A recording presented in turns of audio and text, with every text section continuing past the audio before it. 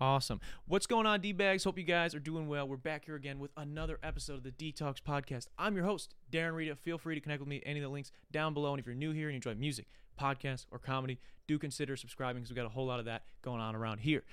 When you do that, helps us share conversations like this one, videos of us hooping, or music with way more people.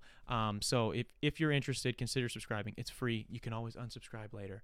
Now, before I can get into my guest this week and introduce him to you guys, I got to talk to you guys a little bit about car insurance. These days, it seems as if we're able to do more and more from home. So while you're at home, why aren't you saving money on your car insurance? Your hometown agency, Kenosha Auto Insurance, specialized for years, literal years, in simple, hassle-free car insurance using the latest in touch-free technology to help you and your family get the best rates. So, what are you waiting for? Give them a call today at 262-448-4141. That's 262-448-4141. It's on the screen right now. It's also linked down below. Give them a call. Tell them D-Rita D-Talk sent you. The worst that could happen is you will get the best rates.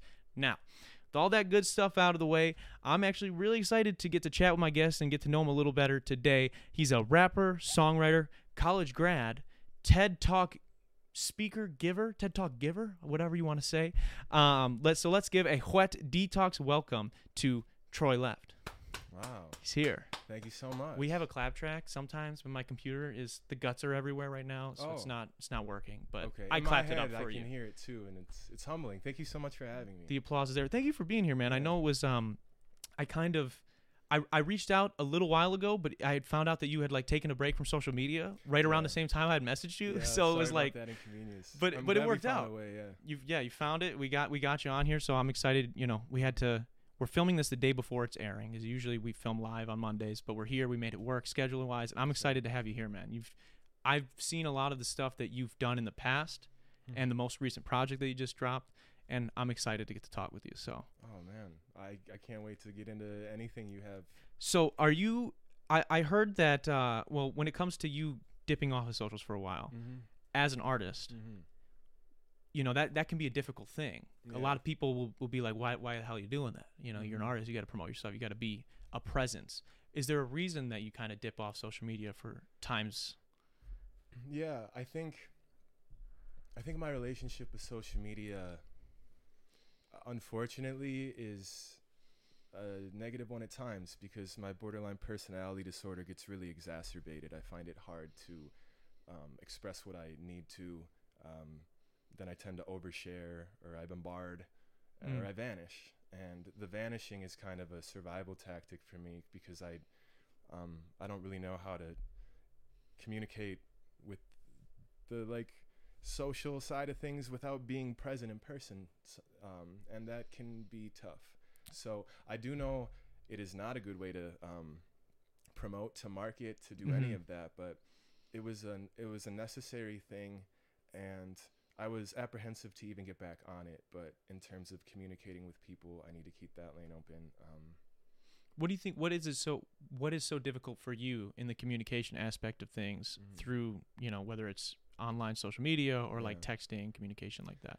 Well, for example, I think it's all perceptive based, and I guess even in you asking that, it kind of reaffirms what I used to think notion-wise, that I should just be authentic and try to be as much as myself as possible, and if people don't like it, that's fine. But I'm not entirely I want to share so much about myself, the vulnerabilities, because I think really all we can do in this life is connect. That's what I hold prime value in, and even being here right now, prime example, and it gets to be in person, so being present like this, it's a lot different. We speak for however long we do now. If we translate that into text, that might look overwhelming on a social media platform. That's a book. If I have a lot of thoughts and I'm trying to get them off, this is the appropriate way to do it, more so than just and again, this is all based on other people's perception. Yeah. Do you think it's kind of bleeds into your head a little bit, it sounds like, and maybe. Yeah, it's I just want to connect. I want people to know that they can feel free to I guess I haven't landed fully on what I want my platform to be. People just have directed me to Tumblr, you should go there with some of these things, and I'm like, yeah, but I'm gonna be honest, I've never used Tumblr once in my life. Are you on it then? I guess Not You have really, you though. have an account though. Yeah, I don't. Okay. I'm pretty stuck in my ways sometimes with particular things. Like I need to get on TikTok, but I'm terrified to. Again, I it's think you just, do well on TikTok. Yeah, I appreciate I think so. that. If you I- have any concepts you want to float by down the road, let me know. I Because I got a whole sheet of stuff. Yeah. I'll give it to you when we're done here. Awesome. I think you would do. I think you would. From what I've seen of your stuff, I think you would crush it. I think it Oh, yeah, I'm serious. thanks. Man. And I don't have a ton of shit going on TikTok. I mean, we're doing okay over there, but Yeah. I think you would kill it over there. Now you Appreciate you that. mentioned how talking like this or conversations Yeah, in this is the person shit. are the shit. And sometimes if you were to like text somebody that, come off as like you're sending them a fucking book. Are you a book texter, or are you somebody that sends individual, like I know some people will send like a sentence. Sometimes with my No, girlfriend I I'll don't be do like, that. hey, can you please do this thing right now? Mhm. And then and it'll be little Yeah. blurbs. Other times it'll be a whole book. Right. Which way do you usually sway? Well, I think before I even identify as I identify as a writer at my core. Mm. So the way that I go about communicating, I try to choose words articulately, and I don't like compensating, getting the point across. So it can come off as a bunch of different things. People are like, why the fuck are you texting me like this? I do the big paragraphs. I do it like an essay. It's just, that's what was drilled into my head through school of how to write and stuff. Like I can't even figure Twitter out. I just want to write how I think and speak. Yeah. So that's why it's cooler when I get to be in person with people, because A, it's a lot more acceptable, Yeah. and B, again, there's something about, like, my love language is presence, Yeah. not gifts, but like presence. Being in the moment with somebody. Yeah, being fully there. And again, it's easier to do that in situations like this than virtually. Like, It's a lot Or- more difficult to get that through, someone texting you G2G TTYL, like whatever, Yeah. it's hard to know, how people actually feel through text. My biggest thing for Mhm. social media, and even it's hard with, like, for me as someone who obviously I do music, I do the podcast, I do some comedy stuff as well. It's difficult for me sometimes to like do little snarky jokes or like silly things, because I don't want to like piss people off. I don't want people to like not Yeah. get what I'm saying, which is maybe is a fault of mine for not being able to just say the joke. But it's like, that is who I am. Like, if we were in person and I misspoke and like upset you, like I would be like, well, no, that's not, and I would go as far as I could to make you understand that that's not what I meant, Right. and so that, I think that makes it difficult for me with online communication. So I definitely see, your side of things as opposed, like, as why it's maybe difficult for you to stick around on social media. Because I have a similar things. I talked about it a while ago on the podcast, but I was doing this thing where I was releasing a single every week for a certain period of Hell yeah, time. you did. And I had to, in doing that, because I wanted to post more on social media, because that's what people tell you need to do, and I want to be more. It's important to have a presence there too. I Yeah. think, as we're talking about the importance of presence in real life. Yeah. It's good for people that connect with your music or connect with whatever else you're doing to see you in that way. And so I wanted to kind of force myself and trick myself to do that more. So when I was doing the single a week thing, I like set my feed up so that all my singles would line up on one side. So it forced me to looks post great. twice. Yeah. Yep. And so twice a week I was having to post, and then I got to post the song. So it was like kind of almost dangling the little treat at the end of the treadmill so that That's I could right. keep it going. But so that was a trick I did as an artist that helped me out a little bit. Yeah. But speaking of artistic vision and being an artist, I got to say congrats on the Left tape. Hey, thank you, dude. That's a new project for people It that is. don't know. Just dropped it 2 weeks ago? Has it been that long? I guess so. About 2 weeks ish. Yeah, something like that. So we're gonna get into some of that stuff so people Mhm. can understand, because obviously I introduced you as a rapper, songwriter. How would you describe yourself or maybe your music? I kind of hate getting that question. Oh, from my sometimes. music? Yeah, How would I describe it? but I have to ask it, even though I dislike the question. Yeah, well, I guess I'll begin with something someone told me recently about their perception of my music, and they told me, like, it's poetic. So I guess I really value the poetry associated with the rhythm and poetry part of it. I would start with that. Yeah, I agree with that. I think in listening to the project, because this is probably of your stuff, this is the Yeah. one I've spent the most time with. Oh wow. for me, I really, really enjoy, and still was the one of my first listen, and still now after a couple listens, "Say Less" is probably my favorite track on the Hell project. yeah. Thank you, dude. And so I'm interested in wondering why the name Troy Left, Oh. and then how do we get from there to the Left project, Mm-hmm. and then we'll get into some of the stuff on the album itself or project. I don't want to classify it as an album if you're not calling it that. Yeah, But I don't even know what necessarily it is. it's hard to name these things anymore. Yeah, it's kind of a fluid body of work that's its own like living, breathing thing right now. Yeah. But yeah, you said you want me to start with Troy Left. how do we get to Troy Left? From Nathan? Yeah. Well, I was 17 years old, and T-Pain had a auto-tune app, and it was like karaoke. You could sing along to like whatever you could. Well, there was a limited amount, but they also had the instrumental versions. So I couldn't afford an iPod, and my friend, I was like, hey, can I borrow this like for an hour? And I wrote my first song, and then a couple weeks later I did the talent show and rapped Nothing on You and stuff, and it was all really awesome. And Nothing on You by Bruno Mars and B.O.B. yeah, I Okay. rewrote the lyrics, played drums. We had a 3-piece band. I didn't know how to play drums. I practiced a lot of Band Hero before, and we did. We got second. That was my first live show, but I still didn't have a name. I knew I wanted one. It was Wisco for a while. Wisco. It was just Wisco. This was like when I was 18. That's a tough one to get behind.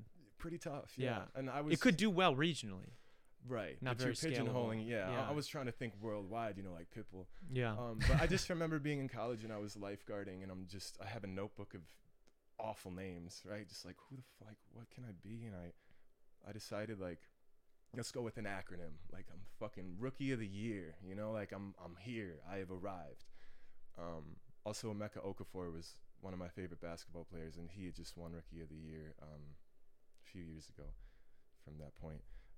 And I'm like, okay, the Rookie of the Troy sounds cool. It was Troy Nathans for the longest. I just threw my first name at the end. Kind of sounds like a porn star name, but It does. doesn't it? Yeah. So that was a kind of thing for a while, and then I graduated college, was a teacher, had a big manic stint, like a 2-month-long one, quit my job, moved across the country. I left. Where'd you move? Durango, Colorado. Oh, okay. It was the best time of my life. Why would you move back? I just, still in a manic state, I called up my friend, said, do you want to chase these dreams for real? Like, I started with my friend in Atlanta, and he's like, I'll think about it. And I called my other collaborator and said, I will move across the country right now, and we can get a place, and we'll figure it out. And I did that. But the reasoning for Troy Nathans to Troy Left, it just became pretty obvious to me. I was leaving. I've always felt kind of left of center. There have been times, and I incorporate that in my music, feeling left out in particular ways. I'm left-handed, shit. You're like, left-handed shit too? like that. Yeah. Wow. So it's layered. It's There are like a lot an of onion. layers. It like left is the most, I think, it fits my identity.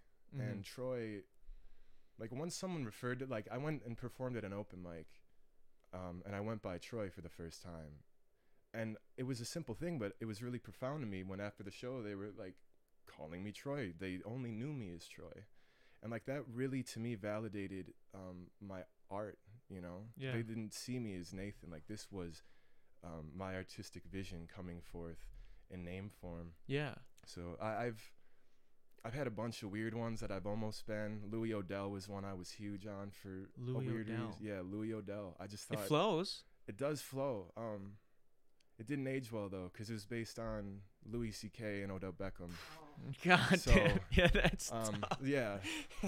So I'm glad I Oh, never no. fully committed, but like I think for 2 months on SoundCloud I was Louis Odell. Okay, well that was before that happened. yeah. Okay, yeah. well that's fair. So you thought about this a lot though. All the time, and I've never really, again, I think maybe it's borderline personality related or something, but I've always wanted to know my identity, but I've been uncertain about it. I think there's this fluidity, this spectrum that we all exist on, and I don't know. So when you pick a name, like I really want it to fit, Yeah. but so Troy Left is the closest I ever got.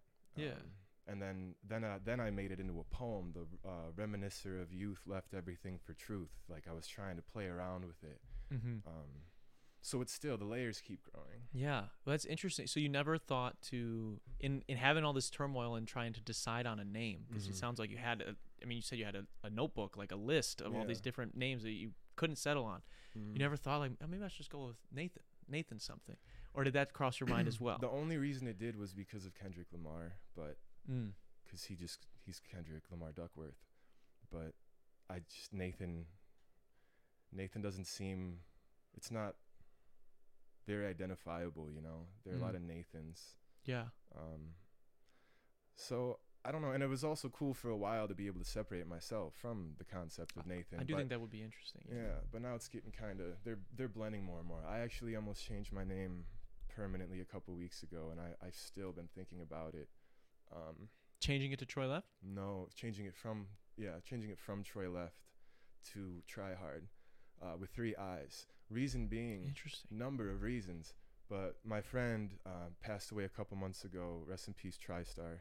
But he, I'm sorry for your loss, man. Yeah, I appreciate that. He was just a beautiful soul, and he carried this like raw poetic spirit about him that really inspired me and informed this project too. The demos, you can hear the rawness and shit. But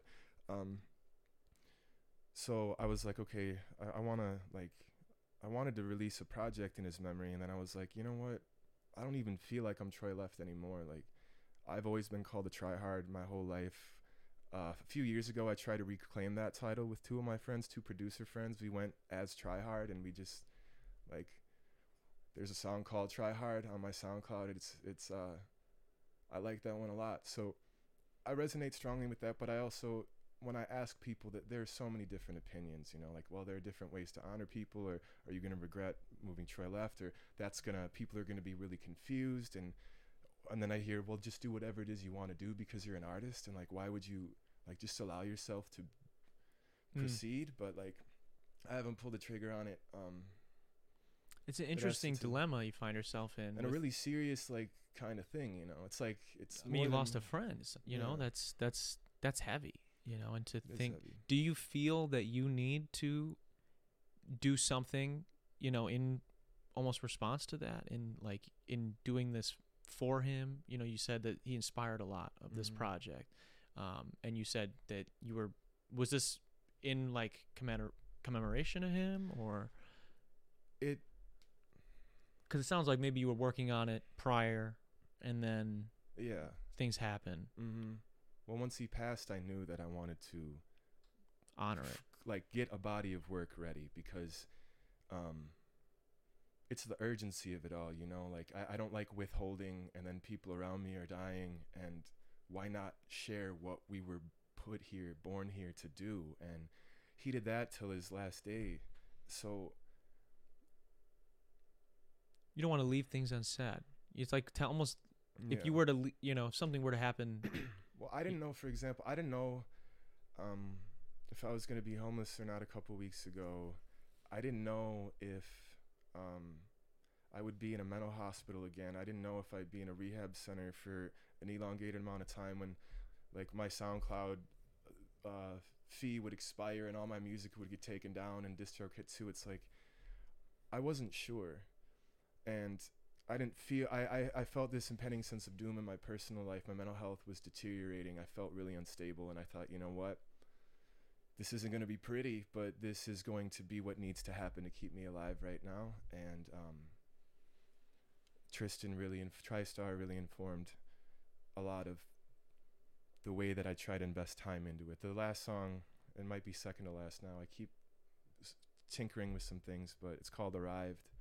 I cut the back version off just because there's so much vulnerability, for real, is what it all started with, that I felt so naked sharing it with anybody. I felt like ashamed in advance, you know, because I think we're all so predisposed now and conditioned to expect a finished music product that's mixed and mastered pure, and it's all glossy, and it's like, no, that wasn't my life. My life wasn't glossy when it was happening. It was like really raw and fearful. You can hear it in my voice in some of the songs, like it's quivering and shit, because I'm not in spaces that it was a really intense thing, and that intensity aligns with, losing a friend, I feel a tremendous sense of personal responsibility to make sure that his legacy is done justice. And the way that I know how to do best is to keep that poetic spirit, and not let it extinguish.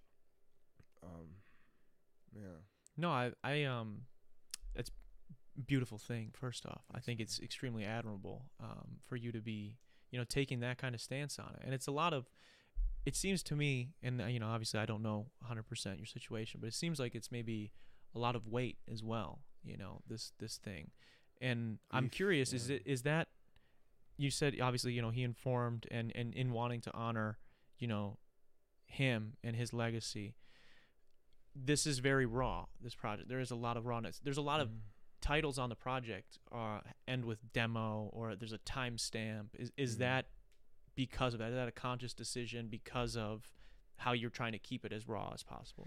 Yeah, I also just wanted to include some of those stamps to inform the listener of, and for a while I think I took some of them down, but it even says in parentheses what take it was, because most of it was done in one take. That's just the kind of artist that I prefer to be. I've been in studios before with punching in all the time, and like, it's not disingenuous to me, but as a performer, like as someone who, when you write it out, like as you're building the verse, it gets more and more fun. It's always been hard for me to throttle down mid-verse, like, okay, let's punch in and keep that same energy. I'm like, no, I'm just gonna go. And people who inspire me of that nature are like Kendrick Lamar. When I saw the TDE show in Chicago, and it changed my whole life. It was like seeing Jesus. Oh, really? He had no backtrack, and he hit every single, like, I'm like, this is what I want to aspire to. So Breath Control's crazy. Breath Control's crazy on guys like right? that. Yeah. And so I try to tell people too, or maybe they just witness it for themselves, but my live performances sound very similar. There's no backtrack. So this tape is like, when I start going to open mics and performing some of them, I'm really excited to play Say Less, by the way. I appreciate you sharing. Yeah, I love that one for real. Just things like that. Yeah. No, I think it's really cool. So how do you go from kind of, again, it sounds like you were working on this prior to this thing happening, which again, I'm very sorry for. I appreciate that's not you. a small thing, and I appreciate you, being open enough to share that with us and the listeners. Yeah. And then, this thing happens, and that's informing, some of the decision-making processes you're going through towards finalizing it. Yeah. How do you settle on a name, the Left Tape? The Left Tape? Well, to be honest, it was very close to being called Call Me Crazy, because I felt like I was in psychosis, and I was just like almost hyper fixating on who Daniel Johnston embodied as an artist. So I was just like, it was gonna be called Call Me Crazy, and then I was like, no, it just has to be something. And I initially did something called 365 and 365. I failed at it, but Nipsey Hussle and Gary Vee, of all people, were chopping it up in a room, and this is a tangent, but I hope I can bring it around. Okay. And Gary was like, you know what, there's going to be someone out there crazy enough to just try and make a song a day for a whole year, and and I got to like 78. Like, I really set out for it, and I forget what I called that, but right after I did that, I went back and looked, and I had like 300 songs that I had released. So I just made this playlist called Troy's Leftography, and it was just like 7.5 hours of my shit. Jesus Christ. So yeah. When I was thinking, well, I liked the leftography concept. I've done left messages as a mini tape before. I like incorporating left in, and I was like, well, this is just like a left tape. And it wasn't really, I thought that was like a safe way to go about it, Yeah. It's the left tape. I think it fits. Thank you. I think it fits, and it works. And the project's really good, and I'm going to plug it one more time, guys. The Left Tape, right? There's not the on it. It's just... Is there a I think it's called the Left Tape Demos. Okay, and it's under, you look up Troy Left SoundCloud, right? It's on SoundCloud right now. Yeah, and people can check it out. Once I finally land on, like, step away from it, because I haven't stepped away from it yet. I just uploaded another one yesterday. Okay, interesting. Making changes already. There's one of the instrumentals you have on there that I've had in a playlist, on like a private playlist that I've been like, I have like a song to. For the longest time, and I was like, this motherfucker, bro. No, wait, which one? It's I can't remember off the top of my head the name, man. It's the sample in the background. It goes something like When I Get Lost, Na, na, na, na. I think of you. It like I like did an interpolation of that Oh, I gotta hear on it. it. I never recorded it. It's written, and I have it was for this project I was doing called Honesty that I don't know if and when will come out. But For sure. yeah, I've had it saved for like 3 years, so I was like, well, I didn't do anything with it, so I think it's okay.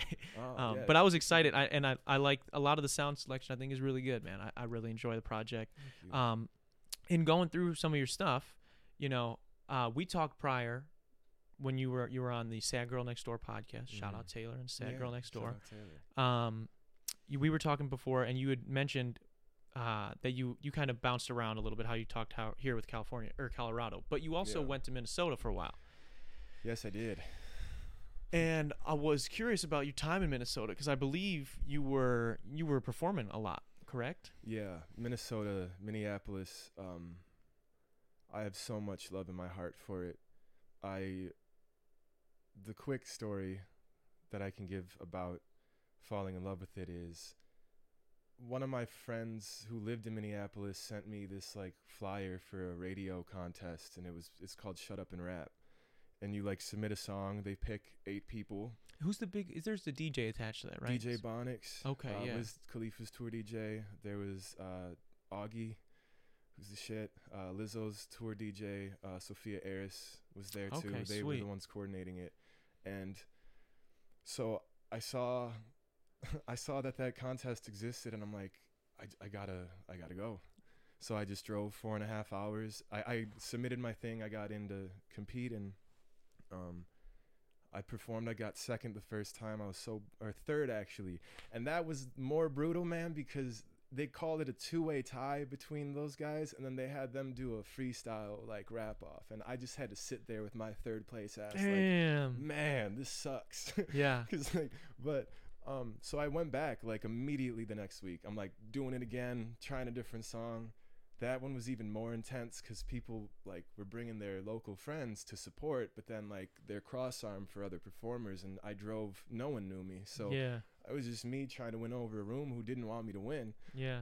But I loved it, and I remember I dropped in on one that I didn't compete in, and it was the finals, and JSO Creative won, and I was like, JSO's the shit. I have to like figure out what's going on. I congratulated her, and I'm like, where are you guys going after this? I met her manager and stuff, and her manager eventually became mine. And I would just go up all the time. There was a show that we did in Duluth. Once he was my manager, JSO and I did, and we get in my car in the morning, and I'm like, I got to show you a couple songs, a couple beats. And she's like, where are we recording this? And I'm like, I don't know, but I got to go home right now, back to Janesville. It's like 4.5 hours away. She's like, let's go.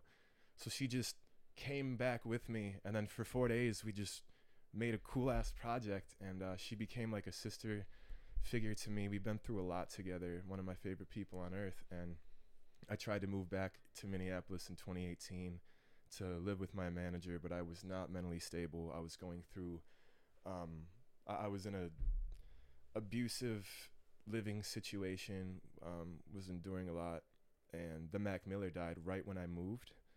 Like right when I like dropped my shit off, and I was just walking to the park, and I'm like, Mac Miller's dead, and I spiraled even harder. What do you think it was about that About Mac passing? yeah, that hit you? You know, Mac, you saved my life. It's super tragic, you know, when addicts pass, and being one, it's heart-wrenching. You should never intentionally spiral harder. Like, I don't know what I was doing to spiral for. Like, I should have fought harder to get away from that, to have that not be my fate. But like, there's just a lot I couldn't handle. So I moved back to my abuser's house. Like, that's the kind of not right mind I was in, and like ended up in a mental hospital a couple times, and like et cetera, et cetera. That's a tough time. There's a lot of turmoil in times like that. Yeah, I've seen some shit. But it really, I try to present the information, especially like in my music. People wonder why it's dark, and they tell me like, you gotta just go that different lane. Like, you could be Jack Harlow if you, and I'm like, okay, but that's not my truth, you know? Like, it can be. There's some fun. I try to have fun moments. When I was in love a couple years ago, some of those songs were really sick, but if I'm not in that headspace, I can't force it out. So Mm. I think this project, I'm grateful it's out, because I hadn't released anything in over a year, and in making it an extended tape and some songs from 2018, like, I'm trying to give a whole perspective on how cyclical this all can really be, and how there can still be beauty in art within those moments, even if they are pained. I don't expect it to be like a, I guess I'm not sure, but No, I think that's an interesting perspective interesting thing you're having to deal with. If people are coming to you and be like, hey, you could be this, you could be more. It's an interesting, I couldn't imagine, well, maybe it's coming from a place of love. I don't want to discredit these people entirely, but that's a tough thing to say to somebody who's a creative, like, yeah. you should be doing this thing. Like, you Well, could be whatever. I know yeah. sometimes it comes from a place of love, and I definitely have creative friends where Yeah. I see potential in them, and I see them, sort of slipping off whatever path it is they want to do, or they're getting Mhm. tangled up in other things. And I Yeah. hope that if and when something like that was happening to me, somebody would pick up the phone and call and be like, hey, Darren, where's the podcast, bro? You did it for 100 some weeks straight, and now it's not happening. What's going on? Yeah. Those things, I think it's important to have people like that. Mhm. But if someone, your art is your art.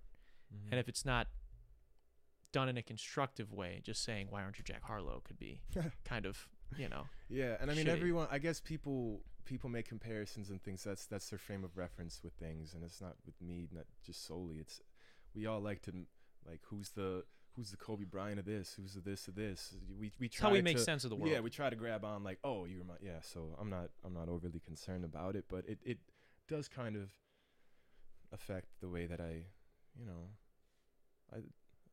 been trying. I've been experimenting a little bit. After this Jack release, I was like, all right, let me just try this mode a little bit and see, like, meddle with it kind of. What is like that a mode Rubik's to you? Cube. What does it mean to you?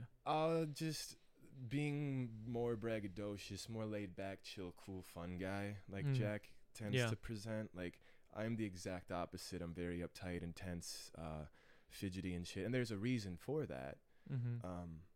So it is kind of fun to do those exercises. It feels against the grain of who I am, but there's always a lesson to be learned while you're doing that and experimenting, failing, trying, failing better.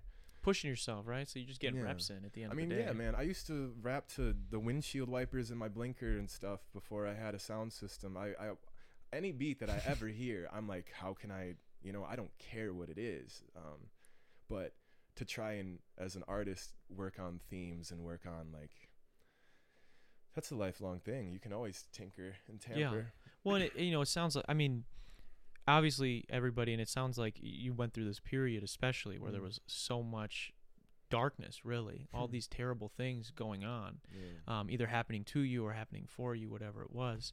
Of course, be pretty hard to be like making love songs and like, yeah, let's have a party song here and there. Like, that's got to be difficult, But I'm sure as you move into a space where maybe you begin to feel better, or you get things stabilize a little bit, those things will come. And it's we're not, and nobody is one thing, Not at all. No. So like, you don't be afraid to step out of that box. If I were to, not that you're asking for advice from No, me, I appreciate but your advice. you're very talented in what Thank you you. do, and I think, Likewise. not trying to sound like your friend, but if you wanted to, you could be Jack Harlow. You know what I'm saying? Oh, you're my friend. Well, No, I know. Oh, I see what you're saying. You can have fun. You can have fun. Yeah. You can still do. I know there is a darker angle in some of your music, especially, right? But that doesn't mean that you don't also have days where you laugh at things. I'm sure you know. I think people tell me that I have an intimidating presence sometimes before they meet me, because I just seem so fucking, like, I can laugh too sometimes. Yeah. We have to. Of course. Also, people are funny, and being a human is absurd. So, like, there are bound to be those times. I appreciate you saying, though, that those were the times that I was in, like, and I think that's what we do as artists, right? Like, we're emotional, dude. That's what we do. We take what's going in around it. We're a lot of, especially when it comes to, and I want to talk to you specifically about this because of your history and from what it seems like your knowledge on the topic, but especially when it comes to hip hop specifically, it's a very observant genre. mm-hmm. It's very much looking at what is happening. Not that others aren't, but in hip hop, maybe more so specifically, a lot of our favorite artists, a lot of the artists that make extremely impactful music, they're almost acting as similarly to comedians, and not in the sense that it's super funny, but in the sense that they're like we are all just living in this world right now. Yeah. However awesome or fucked up it is in our perspective. And all they're doing is literally just showing you the same thing, the same circle, and just showing you, look at this part, look at this right here. They're just pointing out what's going on. Exactly. And whether that's your own story, you're telling someone else's story, whatever it is, it's very, this is the state of things. Yeah. And that's another thing I thought was interesting about the timestamps on the project.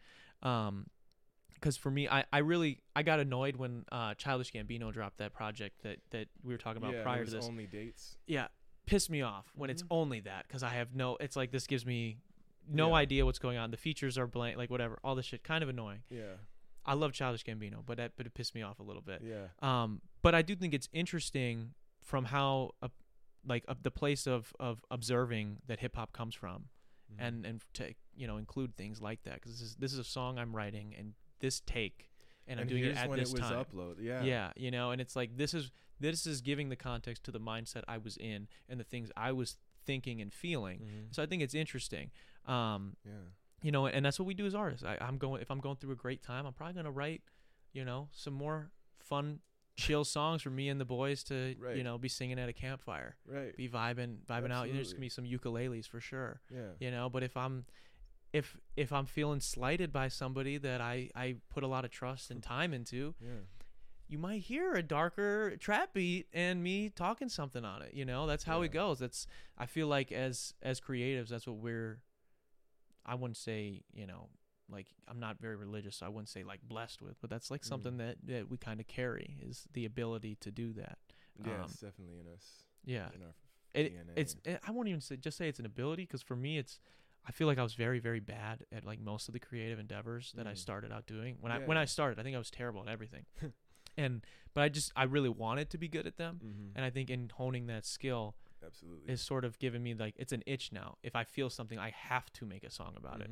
Or I get in trouble sometimes at work because I'm at work doing something and I get a lyric and I don't give a fuck. Fire me. I'm so glad. There was this one. I was bartending a quinceañera for 800 people. Oh shit! And I slipped into the cooler, and because I had this whole 5-part thing in my head, and I was just like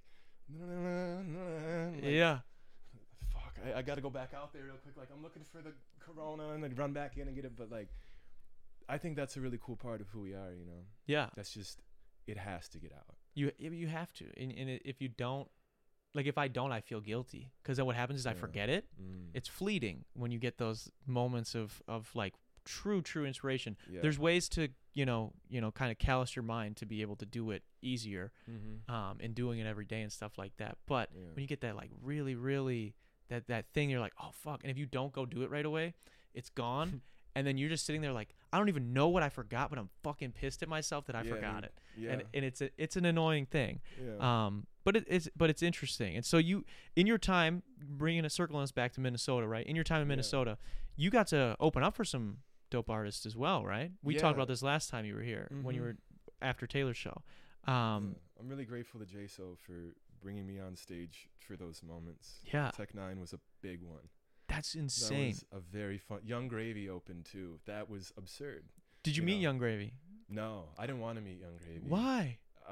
Young Gravy didn't want to meet anyone else, and also I was not digging the vibe, nor was the room. It was kind of like, that's why it's so weird, because this was a little, like, he ascended pretty substantially, and he's from Minneapolis, so it was just like, he went to Madison, I think, for school too for a little bit. Is that right? Yeah. But just like, imagine Tech 9's fans and Young Gravy fans not the same, blended, and then like, we're our own, we're doing our own thing, and it's just like, this is interesting. But it was so sick. I cringe at my performance. Like, I can run the tape back in my head and be like, all right, that moment, that breath, that tonality, like, the stakes felt that high to me. It's damn. like, because we're opening for Tech 9. I mean, he's like, for a long time, the GOAT, maybe even still arguably like the GOAT for independence as an artist. He's the highest selling touring artist of like, for the last however many years. He tours more than anyone in the country. And he's up there now, right? He's almost 50, maybe he is 50. Yeah. That's crazy, dude. Yeah. And it's like, he's not necessarily who I turn on all the time, but he's really, really good at what he like. It was really inspiring. Bro, yeah, he's somebody, the thing I love a lot of Tech Nine. I listen to me and my friends used to listen to a lot of him. Mhm. I'm not gonna pretend that I've been super tapped into anything he's done recently. Yeah. I don't know. I know because I know he releases a lot of music. Yep. But A lot. I mean, he's a workhorse, and he built a following, and he knows exactly what they want, and he Yeah. knows that kind of he knows how to make that. Midwest too, dude. Yeah. Kansas City. He's super talented, and it is crazy that he's so close to where we're at. But I couldn't Yeah. imagine him and Gravy performing in the same night. And I love Gravy. Yeah, I yeah. enjoy Young Gravy's music. I think he's talented. I think he's a hilarious personality as well. Yeah. But I could not imagine Mhm. if those two songs came on shuffle, like the shuffle. Back to back. I'd be like, Yeah. it's a Let different alone having vibe. the fans all in the room, and I have a degree in sociology and education, and I just love moments like that where you see, oh, Gravy's on the bill now, like, oh, this is gonna be an observational opportunity. Like, So was there like, do you think how much crossover do you think they have in fans? There's got to be a little, right? I know I suppose. Tech Nine is he is from Yeah. what I've heard, he is his like fan base, especially that come to shows. 'Cause I know he's talked about it in music. He is a high percentage of white people that A do lot of really bikers too. bikers too. A lot Interesting. of bikers. Yeah. So I was watching on Gravy like jump in, stage dive into the crowd rapping about, and the people are just like, when is Tech Nine coming on? Like, Yeah. But it's cool though too to be able to just recognize that the whole night was pure, you know. Yeah, It was really cool. that's good. That's the beauty of being on the come up as an artist, right? Getting to Yeah. see stuff like that. It's and so sick, and it's cool the people who come up after and they're like, I don't know who the fuck you are, but like it's really nice to meet you. And I'm like, this is what I do this for, connecting with people. And like it's been really hard over the last couple of years, just with inaccessibility of venue spaces to perform. Yeah. And I'm really itching to do that for that reason of being able to connect yeah, those pure moments. it's a different feeling when you're actually getting to like. I think it brings a different life into your own music, Yeah. where especially people where we're not Drake. There's not 20 guys in the studio with me trying to like make sure that I'm having a good time, and I'm like, oh, they're all having, like, very rarely am I recording with a lot of people. I'm Yeah. recording, I'm writing by myself, I'm doing it, and I mix and master. So it's like there's a lot of songs that no one else will fucking hear until it comes out. My brother will hear it. I'll be like, hey, you fucking listen to this a couple times, and Mhm. he'll hear it a couple hundred times. But other than that, no one else is fucking hearing the shit Right. until it comes out. And so when you do that, and people share it on social media, don't stop doing that. I love when you guys do that. But it's a different when you see that, and then afterwards someone comes up to you. I had a high school bully of mine come up to me Nice. almost in tears and like give me a hug and be like, man, I'm so sorry. Like he's Let's like, your go. shit, like Let's go. he That's literally huge. he was like what did he say to me? He's like, man, I was so nervous that you guys weren't gonna be able to do it, and you did it, man, and you're killing it. I'm just so proud of everything you got going on. And like, we don't talk. Yeah. We didn't talk prior. We didn't talk really after. Yeah. But like in that moment that you're connecting with that person, it's a bizarre feeling. It's a And beautiful thing. It really it great. breaks a lot of barriers down, What's the sweetest thing someone's ever said to you after a show? After a show, well, it kind of goes hand in hand with during the show. I was doing a song, and I look in the crowd, and this girl is singing the whole chorus, and like I had just put it out the day, and I'm just like, oh my god. And then she came up to me and said, this song like has helped save my life over the past couple days, and like I want to go get counseling because of your song. Thank you. And I just like, Damn. I don't know where I broke down or when, like how many minutes later, because the adrenaline was in, but like I definitely, that hit me hard, Oh, how could it not? That's crazy.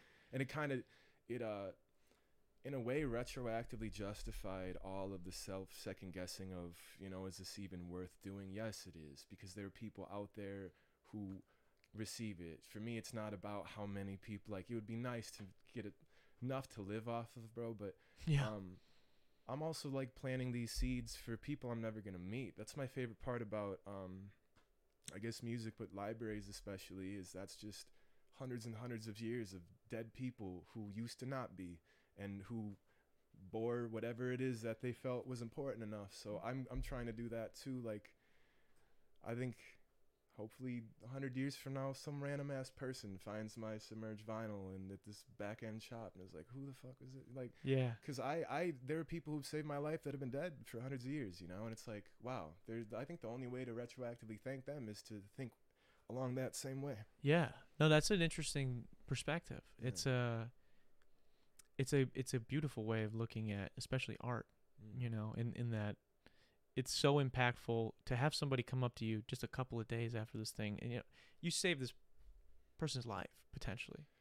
Or you know, or it provided impacted something in it. a moment to help them hold on to something, you know, or Yeah. help reach for something. Or like I think it's similar to kind of what you're describing is like I try to think of the songs that I was listening to even when I was in like high school, and I'm like, Yeah.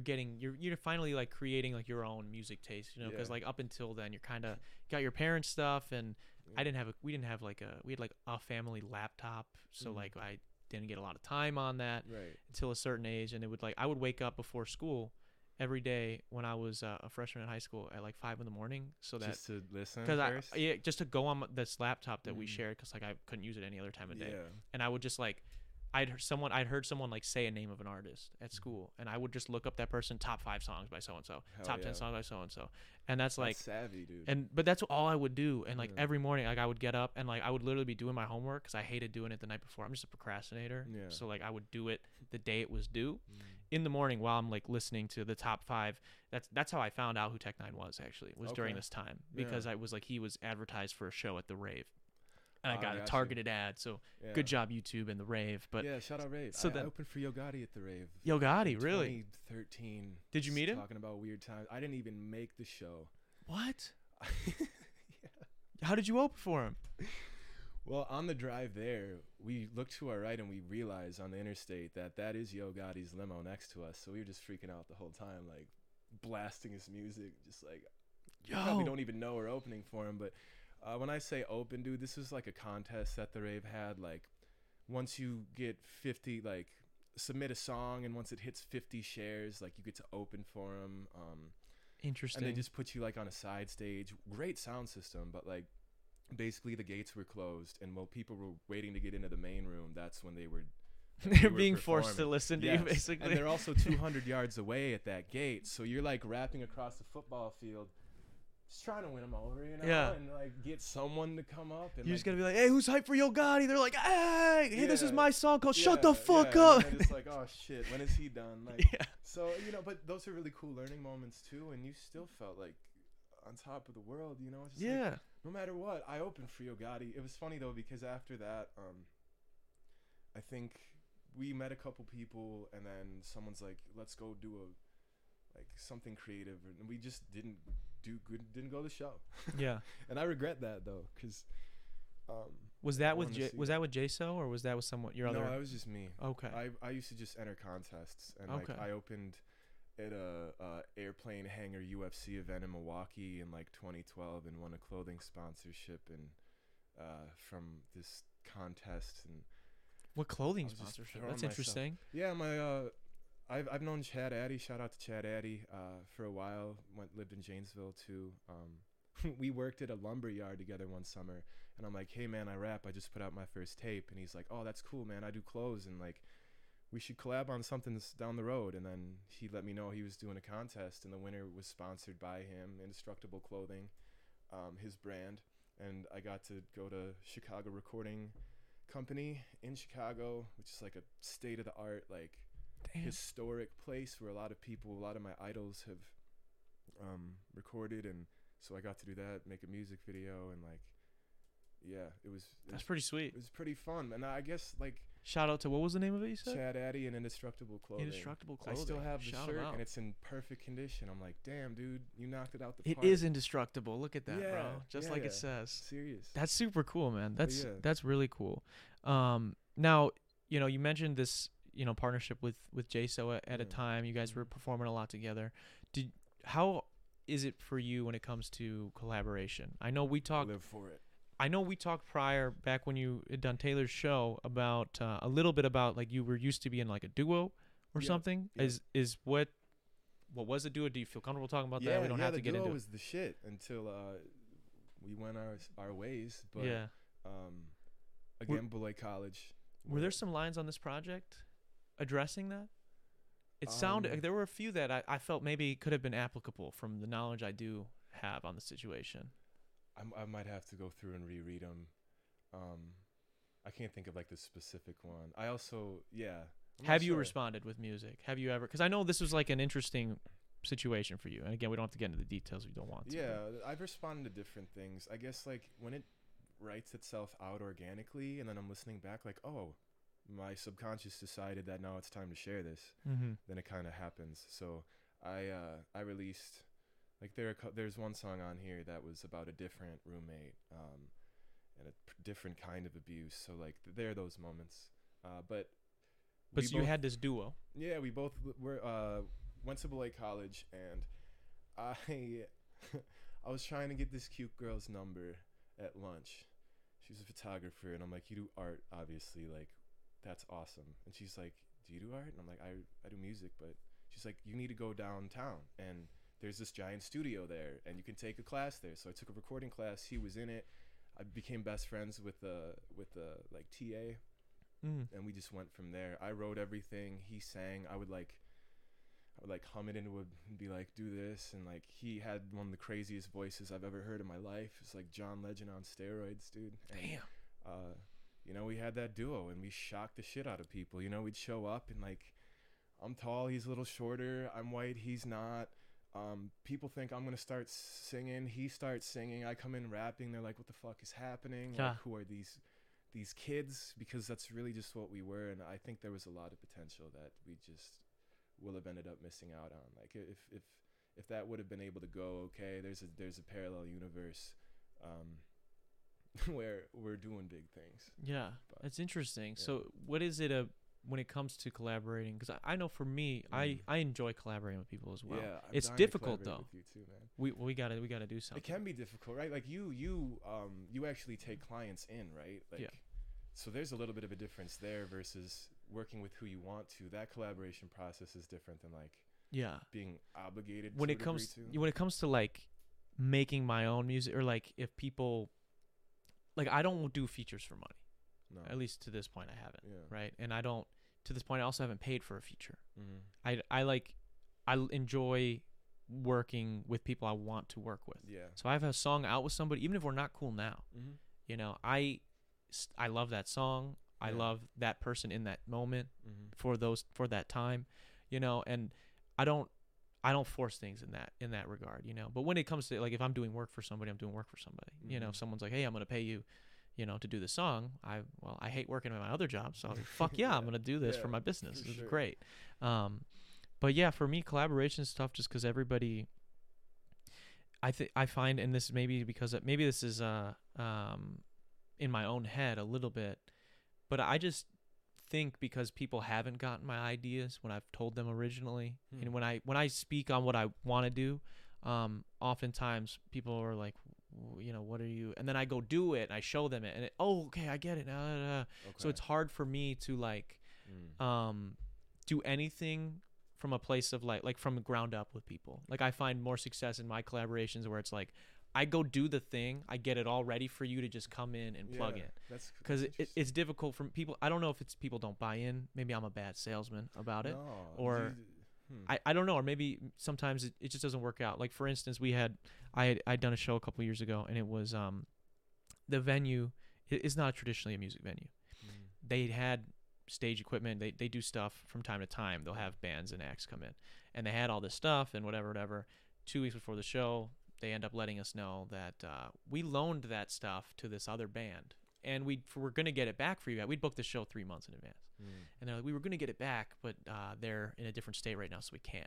Damn, dude. And they're like, so I don't know what you guys want to do. What And did you do? so I, to the dismay of some people close to me, and they did not want this, they thought it was a dumb idea, I did some research online. I went to Home Depot. I bought all the lumber, chopped it up, built a fucking stage, went and rented a PA system for the night. That's incredible.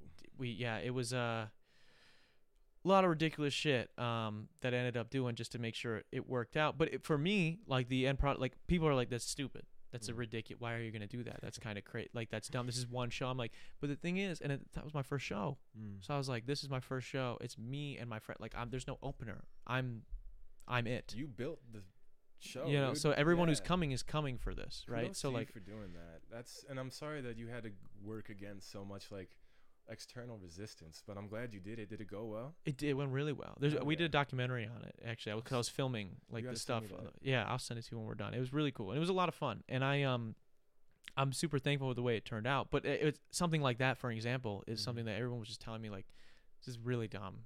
Don't do this. Don't waste the money on that. Don't do whatever. Yeah, And dude- people saying things are dumb. I don't know. It's kind of overrated to me unless they've. Yeah. When it comes, I get most of it. The thing is, like, Yes. we've all been in a place where I don't think I've ever been in a place Have where the people who I'm sorry, but have the people I can't lose it. The thought. Have people who have been critiquing you like that ever been so bold as to do something like that? Because I think No. that's where the legitimacy kind of exits for me. You know what I mean? Yes, Like if you're not yeah. out here making bold moves and trying to make shit happen, like to me it just sounds like you want to be a naysayer. Like go ahead. Yeah. No, I agree, and that's what I will say. Yeah, none of the people that were like, this is a stupid idea or Yeah. didn't understand it at all have done anything similar. Yeah. You know, or anything.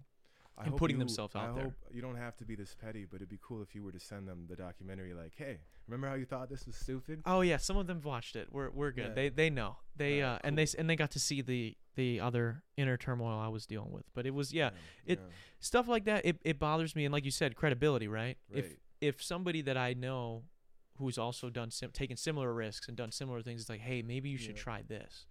There's a credibility there where I'm like, okay, Yeah. wait, maybe this person just cares about what I'm doing and they Yep. want to give me advice Bro, as opposed to. This is so on the nose in terms of relatability for me right now, man. Because a week ago, I DM'd my friend and I said I'm going to walk across the country to TDE and I'm gonna try to get talk to Top Dog or Punch or Isaiah Rashad and I'm gonna have my hard drive with me. I'm just walking across.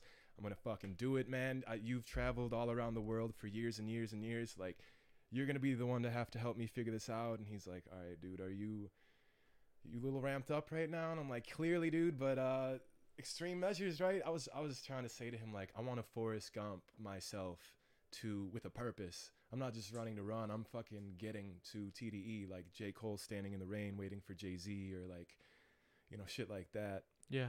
But then he's like, what are you gonna do when you get there? And I'm like, this is why I needed you to keep me in check, man. Yeah, 'Cause I yeah. was just gonna, hooray, I'm here. And it's like, all right. Could be interesting, man, if you got on TikTok and documented that every That's the single thing, day. too. That's the thing too. And then it's like, It would build okay, some hype as you're doing Yeah. it. People would come out and be like, It's look at this. also crazy dangerous and like Super dangerous. Mike Posner walked across the United He States. almost died. He Yeah. got stung. Yeah. Like, yeah, terrifying. However, in that mode, man, you know, still trying to grieve Tristan, trying to grieve my friend Blue, who took their life like 2 weeks prior to like it got so intense, man, that I'm like, I just dropped this project and like I have the right cosigns from the people who mean the most to me. There's no reason that I shouldn't fully believe in this, but like I'm trying to shake shit up now because I'm trying to get us all to the table now before more of us pass. Like it Mhm. was that bleak to me. So I'm like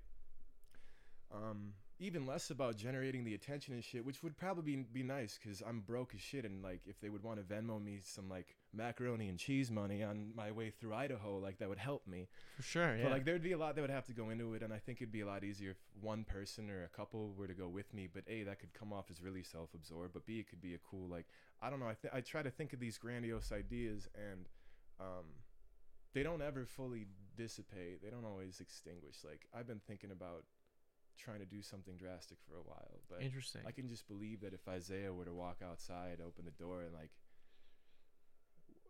I believe in how that would go. So you believe? So where does? It sounds like there is a lot of, you know. I mean, we were joking beforehand. You said that you're constantly in existential crisis. Always, dude. So it I sounds drank like that Kool-Aid. there's an interesting kind of split going on Mhm. within you, where it's like you believe in yourself, like you know you're good enough.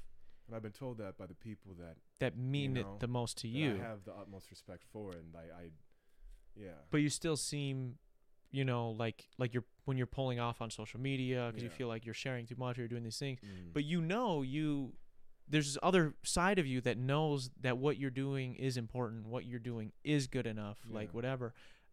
Why do you think there is such this split inside you? I think it's that duality. Like, um, I need it to happen now, because of wanting to get everyone to the table, but then like I know I have to get myself right, and that's been really hard. Again, the cyclicality of It's almost addiction and mental illness. It's like, bro, I haven't been able to get my feet under me in 10 years of doing this as a career, just because anytime there was some momentum gained, something would come in swinging. And so that's what the urgency intensifies for me to like want to walk across the country or do something that nuts. do you think it's just a matter of, because you're talking about like the cyclical nature of things, 'cause it feels like the pressure of the day-to-day or week-to-week shit that's going Yes, on thank is you, keeping yes. you put, Big time, dude. and it's like you want to do this big thing that just starts, and once you Yes. just go in this new direction, Yeah. like you'll be faced with new things day to day, but it won't be this.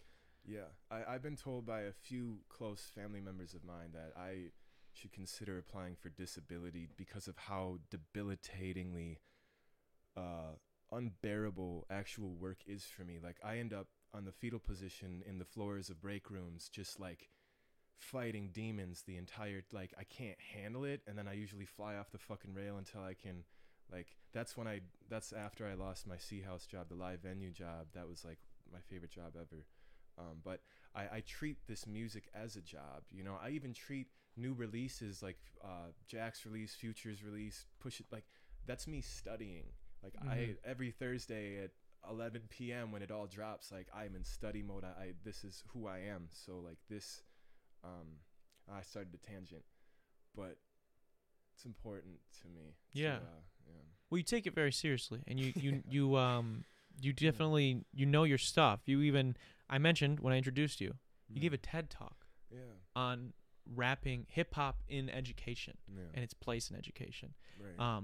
For people that haven't seen it, you should check it out. The TikTok, if you look up, I think the name of it, because I had just recently checked it out because I wanted to make sure that I had the title right because I'd seen it a couple months ago. Hip hop's place in education. Yeah, that's the TED one. Talk. Yeah. You did it at Beloit College. I did after I graduated. I have so many questions about this. Sure. How, first off, how do you get asked to do? How does becoming a TED Talk speaker happen? How do you get asked? Do they ask you? Do you apply? I got nominated by the dean of Interesting. the college. They wanted to do a TEDx event, and I was, I think, one of 2 alumni who got reached out to. Interesting. The rest were like professors, and so yeah, it was basically like, hey, we want you to apply for this TED event, so we need like a 11-page brief summary of like what you'll be doing, and you have like 2 weeks to submit it. And I was like, oh Wow. I didn't even know that this was on my radar, and I already have a deadline, and like, holy shit. So it was like, What did they think you were going to talk about? What you ended up talking about? yeah, because I outlined it all in the like whatever form, and I even got to do like a mini run through a couple days prior. I ended up scrapping the whole thing the night before, by the way.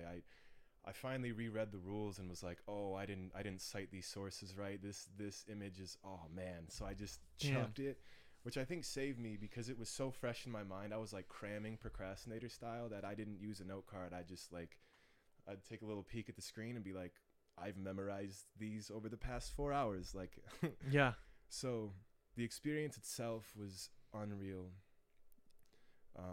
I mean, it's crazy, dude. You fucking gave a TED Talk. I Yeah, saw thanks, you had a post somewhere buried in your Instagram that was like, "Welcome to my TED Talk" with a Yeah. picture of you in it, and I'm Yeah, just like, well- dude, that's hilarious because of like the meme of that and how Uh-huh. people say that, but like you actually gave a fucking TED Talk. Yeah, it has special meaning to me too, because TED Talks, there were some that saved my life. When I was 18, going into sophomore year of college, I was really, really in a dark place, and the concept of humanism was something that I started to gravitate to. As an atheist, I was like, humanistic, okay, that's really important to me. But then the other thing was the TED Talks, and humanist TED Talks, and I was just like, I remember in my head saying, I need to give one of these one day, but I did not anticipate like 2 years later getting an Yeah. email, dude. So That's a manifestation right there. Yeah, Dude. I almost actually applied to do a TED residency a couple years ago, where you go live in New York for like a month at the TED headquarters, and then you give an actual TED talk. But Damn. I got so nervous during the application process. It was so lengthy. It was like a boot camp for just vetting out and I'm like, okay, maybe one other day, some other time I'll try it. But That's fair. yeah, man. That's crazy. So, Thanks. I want to get into some of the stuff you talked about because I think you did a phenomenal job. Thank first you. off, it looks like an interesting atmosphere, especially for someone speaking about hip hop. Is a it lecture, little room? Is it weird or intimidating to break out into rap mid thing in front of a bunch of I don't want to say that's everybody, but I think most people. What's the demographic of people that go to a TED talk? I should say. Oh, that's a great A lot question. of older. I think it kind of varies based on the region, based on Who was at yours? Well, a lot of old white guys. Well, it was hosted at the college, so there were like actual college students who dropped in. There were a limited amount of tickets. A lot of them went to family members, and also just like all of the administrators. Like the president was sitting in the front row, like next to my grandma and grandpa, and I'm just like, this is a lot to take in. Yeah. But also the lights were really bright. I didn't really see anyone but the front row, which I think was worse because it was just my family and like the head honcho. Yeah. And then breaking out in the song was really I don't like doing that. I've learned I forget what it's called. I don't know if it's a Malcolm Gladwell book. I think the book's called Choke. But in times of intense nervousness and anxiety, your vocal register actually goes up. It inflects. It becomes like less dipped down. So I just remember when I started breaking out into that, I can just hear my voice, and I'm just like, ooh, that register, man, you should have. You should have figured that one out. But it was about the message within it, and I think that's the coolest part about. I just wanted to have a TED talk. I didn't know why. I thought maybe I would be doing something that was worth saying, and then I had the opportunity to kind of rehash all of my idols and mentors through the educational field and what they're up to, and like what we could really do pedagogically to like reinvigorate our youth. Yeah. Like there are so many ways to engage and to help explore inner narrative, and I loved all of that. Yeah. I taught in high schools. I did literature and identity, social justice kind of workshops. Those were fun. That's what I was gonna ask. So you did high school. You taught in high school. I taught in high school. I taught in middle school. I taught anti-bullying. I was an anti-bullying coordinator for middle school kids. Very cool. That was really great. I love those kids. And so you mentioned one of the big words of your presentation. Culturally relevant pedagogy. Yeah. Is something that you speak of in this TED. What the fuck is that for people to know? Well, okay, so pedagogy just means teaching practices. Mm-hmm. Like a pedagogical practice is just how you teach. So making a teaching practice rooted in cultural relevance is what you try to start at. Like in a classroom, where does the culture reside? The relevant culture. Is it necessarily always going to be in this textbook, this outdated textbook? Or do we have enough narratives amongst ourselves that if we just apply some lenses in multidisciplinistic ways and stuff, like we arrive not only at a more knowledgeable conclusion about the world, but the classroom as a community, and then yourself in negotiation with those things. Yeah. Well, and it's interesting to, bring up the relevancy of, especially when it comes to culture. I mean, hip hop specifically is the most popular genre in the world right now. Has been for a couple years. Hell yeah. Probably gonna be for a few more years, quite a few. Yeah. I mean, let's hope so. I enjoy it quite a bit. What do you think it is about it? I think it surpassed what? What did it just surpass? Was it pop? I don't. Or Yeah. was it like, well, I think rock was prior. a while ago. Yeah, rock was like quite a while ago, but I think like pop music, because now pop music they rap, morphing into yeah. Like Ariana Grande's got a verse on Thank You Next and Doja shit like Cat's that. The shit. Doja Cat is the shit. I'll put some Things like fucking that. respect on Doja Cat's name, That's bro. right. She is phenomenal. Yeah. She's a gifted rapper as well as a For pop sure. artist. But yeah, I think one thing too, real quick, is to me the thread was so visible with hip hop and its identity, man. It's your narrative, like putting just any energy you infuse into a product that you release outside of yourself. That's what it's about. Well, and I think the beauty, I think it's the realness of it. I think it's the way that you can just sort of, how I was explaining earlier, point things out and be like, this is what's going on. Not that you can't do that in other genres, but I've noticed as hip hop has become the most popular genre, it's made other genres better, in my opinion. That's a good point. Like, I mean, pop music, there's a lot worse, like country. Yeah, I saw there's some worse. No, but there's some. But I mean, even pop music, man. Like, you think about it now. Like, I was jokingly saying, Ariana Grande will drop a 16 in a song. Yeah. But she can do things in that 16 that she may not have been able to get across or do in the rest of a traditional formulaic pop song. And I think it's made pop music more real. Mm-hmm. It's made a lot of pop artists more relatable. Not saying that if you don't enjoy the genre that you should just bite it just so you can chart on urban radio as well. That's fucked up. But I think in general, a lot of the hip hop music that becomes pop music that goes charts #1. I mean, even look at someone like Drake, dude. He's, a lot of Drake's stuff, people have their opinions on him, but I mean, he's popularized a lot of rap. Oh, hell yeah. He's had the whole, come on now. He's one of the most influential artists, like, fucking ever. It's undeniable, and that's what pisses me off, because he uses, like, Meek Mill literally had his career by the throat, man, and no one cared. Yeah. Meek was like, Quentin Miller writes your shit. Yeah. And Drake was like, he just, I don't know. I get worked up about it. Shout out Quentin Miller, dude, because that was like finding out Santa wasn't real to me, man. Like, when Meek, and he had the receipts for it, I'm like, wait, Drake doesn't write his shit? I was really naive, though. I didn't know that they're like actual writing camps, and like Rihanna used to fly people out to the islands to like giant writing camps of like 30-50 people who are just trying to make a living off of getting like one hook in there so they can like eat. We had a performer, a songwriter who was at one of Rihanna's shops, and he said it was just like the most intense shit, because you just wanted lines so you get money to feed your family. Well, that's interesting, because that's one of an artist that I love him still. I just haven't really enjoyed a ton of his newer stuff, but he is like someone that really I resonated with was Black Bear and Mike Posner. Both of them were in Neo's camp. Yeah. Like, they both wrote for Neo and for Justin Bieber. Mike Posner is a great ghostwriter, dude. Insane, bro. And I have the most respect for both of those guys. Pooh Bear too? Pooh Bear? Oh no, I haven't. Pooh Bear's a big one. Really? Pooh Bear does a lot of shit for Justin. Oh, interesting. Yeah. But all these guys. Fontaine, huge. Like, oh yeah. For Snooze. Number of artists. I'm gonna reach out to Snooze. I want to get Snooze on the podcast. He's fucking super talented. He wrote a bunch of like Black Bear's biggest projects. Oh, no kidding. He's helped write for him. So then Black Bear got a camp once he got bigger and stuff. It's interesting. But even dude, Future's written songs for a fuck ton of people too. I believe he wrote work for Rihanna and Drake. Like, he wrote like the idea of that song. I don't know how much of it he wrote. Yeah. But it's interesting. I'm an anti-ghost writer, by the way, like in terms of like making music.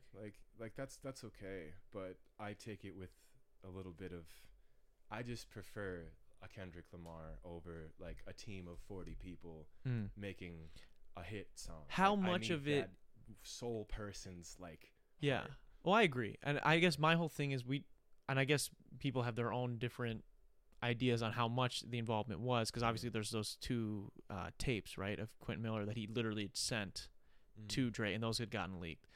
I just don't know how much has really been, how much of his entire catalog, because that's what people just go, oh, he doesn't write any of his shit now, and it's like his pen is pretty impeccable, Drake, like he's pretty fucking insane when it comes to rap. I just want to know who, though. When I hear a bar and I'm like, that's so cool, I would like to know where to send my regards, because I don't know if it's necessarily Aubrey right now. Like, I want to give shine to the people who, like, I don't know, I wish that. I respect that. That's a valid stance. I think that is if there is a consolation prize for how that beef ended up going between the two of them, I think that would be the prize that Meek would get, is that he did. That will forever be in question because of that, and it's the same, so that is something that I think is interesting. But I'm a huge Drake stan. Like, I love, like, I love Drake, Kanye, Drake. Like, it was weird when they were beefing, and I was covering it here on the show like every week. What's your favorite song off Views? Off Views? I should be downtown walking on the Feel No Ways, dude? Yeah. I'm so Feel glad No you said Ways, that. yeah. I only think- asked that question in the hopes that you would say that. Yeah, Feel No Ways. I mean, you know what's Did you see crazy? this? Yeah, go ahead. People hate that album. I genuinely really loved that album when it came out. And I still listen to a lot of the songs Mhm. that are on it. Dude, It's- Controlla, Nuts, One Dance, Bonkers. Well, and people were trying to do the whole like, Turn oh, a 6 to a 9 now. That was a Damn, bar. yeah. That one I was like, if they don't got oh. a story these days, they'll make one. Like, Yeah, he dropped a lot of shit, and Yeah. and people try to pretend like everyone says now, like, oh, that was the worst shit ever. Dude, that was the 21 song project, I think, or something like that, and it was long. 21. It was number 1 through 21 for like 4 weeks on the Oh, yeah, fucking yeah, yeah, charts. So yeah. it's like it's the same thing when Yeah, people so were it's trying to. undeniable, you know? Yeah, well, people were trying to say when I remember when Ye did the seven drops or whatever, Yeah, yeah. those albums. Mhm. Like people were trying to say, oh, he's rushing, he's forcing. These songs aren't good. This is trash. Everyone's trying to say this is trash. Dude, when Ye came out, Mhm. that album was number 1 through 7, and then And whatever it just project. kept going like that. Tiana Taylor. She and was then- the 8 through whatever, and Yeah. then fucking Nas was fucking 12 Yeah. through. It was won a like, Grammy, yeah, I was like, come on, dude. Like people, I think when you get to a certain level of success, people are just going to Oh yeah. why down not? because it's. I think I don't know if I'm the biggest. I don't know how I want to say this, but Jack Harlow, he got a line on his new project where he says, it's on the Churchill Downs, and he says, It's an awkward song for me, in my opinion. there's a line I can tell he re-recorded. Really? He punched. in? Second line, the second line of the song, because I know he said, I think there was a leak of it, and then people were like clowning on him, What was the line? and he like changed a bunch of lines, I guess. Okay. But and I do think the song is good. But it's the second line, I don't remember. You can hear it in his voice, totally different, probably Yeah. different microphone. Kanye's really good at exposing himself with his punch-ins too. Yeah, and Yeah. but what is the line he has? Like he's like, I guess when the whole world loves you, like you have to do something else to stand out. And it was like the line prior was like saying like you used to be a fan, but you're not a fan now or something. Okay. And it was like, so and I do think that is a relatable line for people with a bunch of success. I do not have that success, so Yeah, it would I not be relate. relatable for you wouldn't be standing out by hating me. You should save that for after I've been wherever I need to go. That's right. But That's right. no, I love Drake. I think he's the god. I don't even know how we. Real quick, I got don't know, into but I that. have to tell you the Drake story. You probably have heard of it when Out West was at Coachella a year or two ago.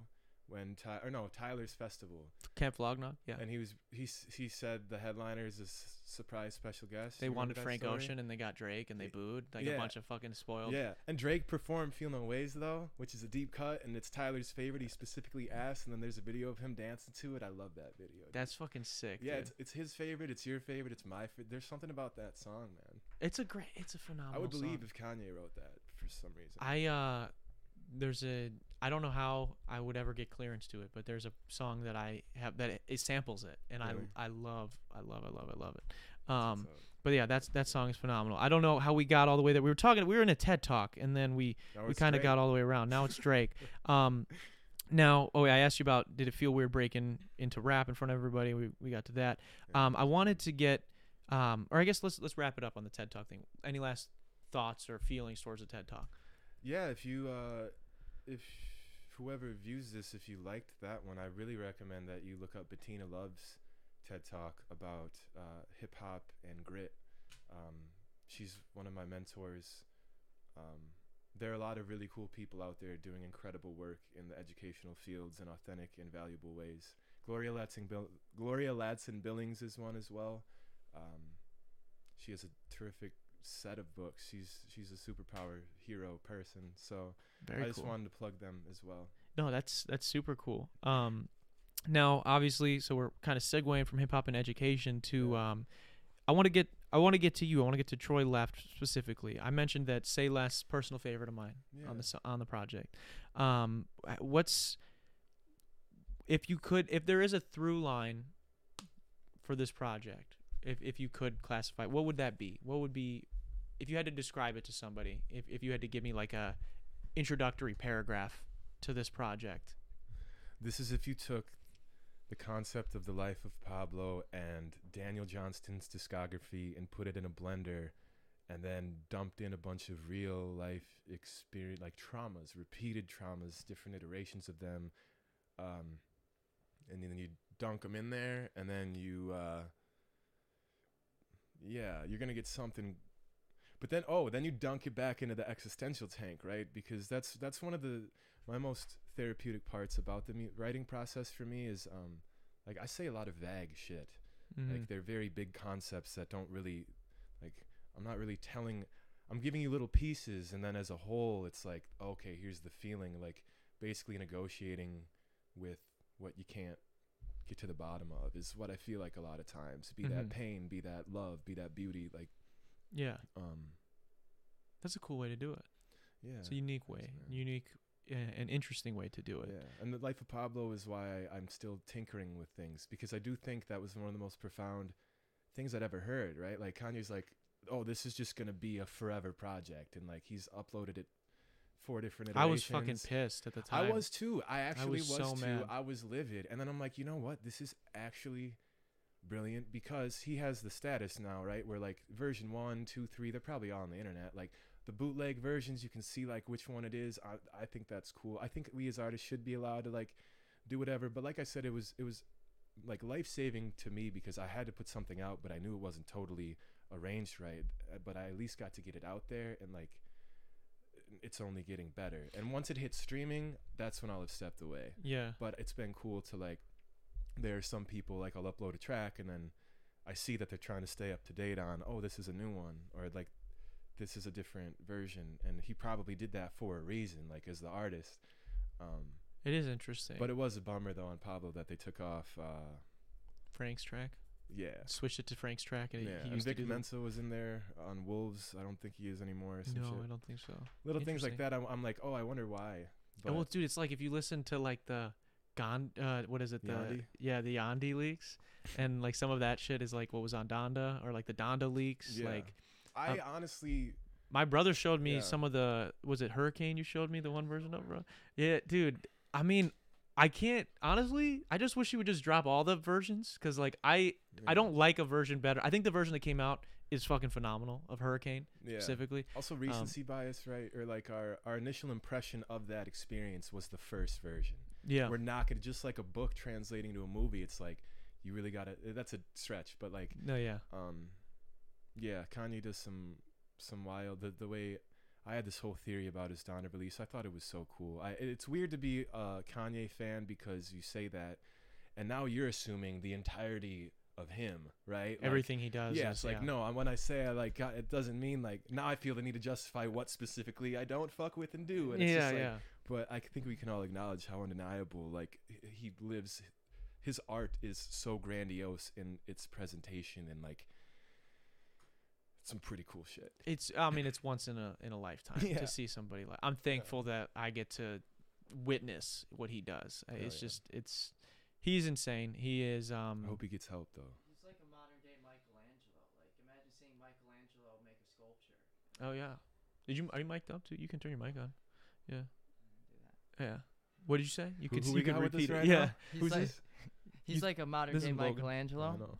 I'm Logan. Brother, but it's like a modern day Michelangelo. Imagine seeing somebody of that magnitude, like that great at art, just kind of, I don't know, just do that in their time. Like this is like something. So they're creating something timeless in front of our eyes. Like we're seeing something that will live to impact the rest of generations and the rest of life. I think even too, like just the impact it has right now is insane. Mm-hmm. Like the Donda rollout is a perfect example, and I think he did it. Like, I'm sure there was probably second guessing even with that on like how many, because he's doing those pre-release shows and changing and tweaking, and I think he hit like the perfect sweet spot where like if he does that 2 more times, some people are gonna be like, bro, no, fuck this, but he does it the perfect amount. I think that was my favorite release of anything ever, and it was 3 different experiences, dude. It started out just him on the fucking football field and he's walking around, then there's a bed, right, and then there's this house, and I'm like, this is so brilliant. And to your point, Logan, like and yours as well, we're witnessing it in real time, and like this is the Michelangelo process we're witnessing on a musical level, and like that is so cool to see that those like changes and the fucking like I would love to just be a fly on the wall during their sessions, you know? Oh, yeah. Like, I want that. I want the rough edits. I want to see how it morphs and changes and where it lands. Like, give me that, because as an artist, those are the collaborative spaces. Those are like the rooms that I've lived things on not that level, but like those. We relate to it, dude. And the thing, have you seen the Yeezy or the Ye documentary, the Genius documentary? Yeah. I fucking love it. I wish we were Shout just talking out about. Cootie, dude. Shout out Cootie. We were talking about it today. I'm pissed that they fucking didn't hang out for 6 or whatever year. Yeah. Because I want to see all that shit too, man. I just wanted to see more. And like what you were saying about like you've experienced similar things, maybe not on the same level. For me, a reason especially after watching the documentary, that I like resonate even so much more with Kanye than I already did was because like what I was explaining earlier with, I feel like sometimes I go to people with my ideas because I just want to tell somebody, I want to share it, and they're just like, I don't get it, man. The energy doesn't meet it, and I have to go show you before. And I think back to, obviously I'm not making Yeezys, but I think back to that interview with Charlemagne, where Charlemagne's like, but we don't care about the Yeezys. The people don't care about the Yeezys. He's like, no, they do. They will. And it's like, they already do, and they will even more. And Yeezy made him a fucking billionaire, you know? And so it's like, not to say I'm a billionaire, obviously, but there are times, especially as a creative, where, you know, I mean, you were almost going to call this project Call Me Crazy. You feel kind of crazy sometimes. I was called it 4 times in a week, man. Like, people, I was just trying to like check some food out at the grocery store, and it's just like, dude, and I'm like, what am I doing wrong? Like, so I don't know. Again, shout out Daniel Johnston. Again, like, I've never felt more connected to an artist in my life. So if people are like, why does this sound? Again, it's Daniel. Yeah, that's super cool. Yeah. I haven't listened to any Daniel Johnston. If I had one song for anyone to get put on, it's The Story of an Artist by Daniel Johnston. Like, that is, I played that in rehab for like other people. I've played it on the way to a bunch of like, and I didn't like it when I heard it first. I was just like, this isn't polished. Like, there's so much good music to listen out there. Like, why would I spend my time on like a unfinished thing? And I'm like, wait a minute, this was, people could check it out. Very cool. And what's the name of it again? The Story of an Artist? The Story of an Artist. Okay. Yeah. Definitely. Well, you guys are gonna have to check. I'm gonna have to check that out as well. Sure. Now shifting gears. Let's do it. Somewhat comical, somewhat oh hell yeah. a little bit. Maybe this will get us into a dicey situation. Oh. You mentioned beforehand, before we went live, you have certain artists blocked on social media. Oh. Or they have you blocked. Yeah, Wi-Fi's Funeral blocked me. You have a song with Wi-Fi's Funeral, correct? No. Is that just that's a remix why he thing? blocked me. Is that but why? I think that's whack, to be honest. So because I was trying to figure out what that was. I had a friend come to me and he's like, "Yo, listen to this Wi-Fi's Funeral song," and I'm like, because I like Wi-Fi. Mm-hmm. I went to the Puya show at the rave just to see him, and then he didn't perform because he was resting his voice for the XXL show. So I was kind of bummed out about that. But my friend's like, listen to the song, the back half is open. And I'm like, okay, I'm going to fucking just try my best, and I'm going to send it to him and be like, what do you think? I showed a couple of my friends before I released it. They're like, yeah, you actually kind of held your own. Like, it's unique. So I sent it to him, and I'm just like, hey, man, you're a big influence to me. I saw this was open. Within 1 minute, I'm blocked. And I'm just like, okay, this could mean a lot of things, right? He could have just been like, get out of my face. He could have been like, why would you get on my shit that already exists? It could have been like, I listened to the song and I don't like it. It could have been really. So whatever. It was like immediately after he blocked you. It was immediate. Just like, hey, man, I look up to you. Block. So then I go to my burner and I'm like, hey, man, the fuck? This is me from that other, a minute ago. Yeah, like, yeah. I just wanted to, like, my bad, dude, I guess. And, yeah.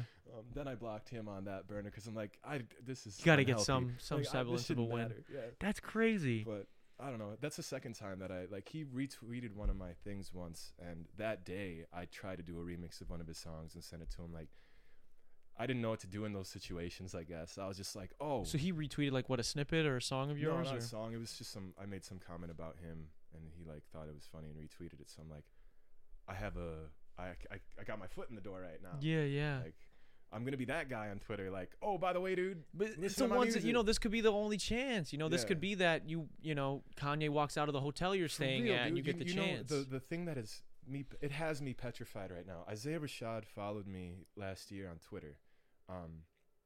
I was in a fight with Anthony Fantano on Twitter. And you guys are going back and forth? Yeah, I was. No fucking way, bro. We need to pull this shit up. It's gone. Bro. No, here's why it's gone. It's gone because I had to delete my fucking. Is it gone? I can look it up. I only have one tweet on my Twitter. I've deleted everything so many times. Damn it. But the story basically was like, Fantano was shitting on Isaiah's project, The House is Burning, and I just kind of. I can show you, like, I'll find it after the. Yeah. But so it was with the needle drop, and he was coming at you. He wasn't coming to me. I came at him, and then. Fucking Top Dog from like TDE label, right? The head honcho, like, of Kendrick. Was he and Isaiah. Did he say you shouldn't be commenting on rap music or like black people's music at all? Was that the comment? Because I know that happened recently as well. That did happen, but it was a different time. It was a different time. I was writing for Isaiah though. I was like, you don't understand what this man has been through, the addiction, the mental health problems. When you call this boring, you are just basically exposing yourself as this dude who was privileged enough not to fall into these holes and be resilient enough to fight the fuck through it after 4 years and put out a great body of work. You're not acknowledging any of the cool lines, any of the beautiful lines, any of the pain. You're not validating shit about it except saying it's bland. And then you have hundreds of thousands of listeners out there just being like, oh, yep, it's mid. And to me, that is not how you use that platform. So I don't know how I said that in like 8 tweets, but it was like an 8 tweet thing.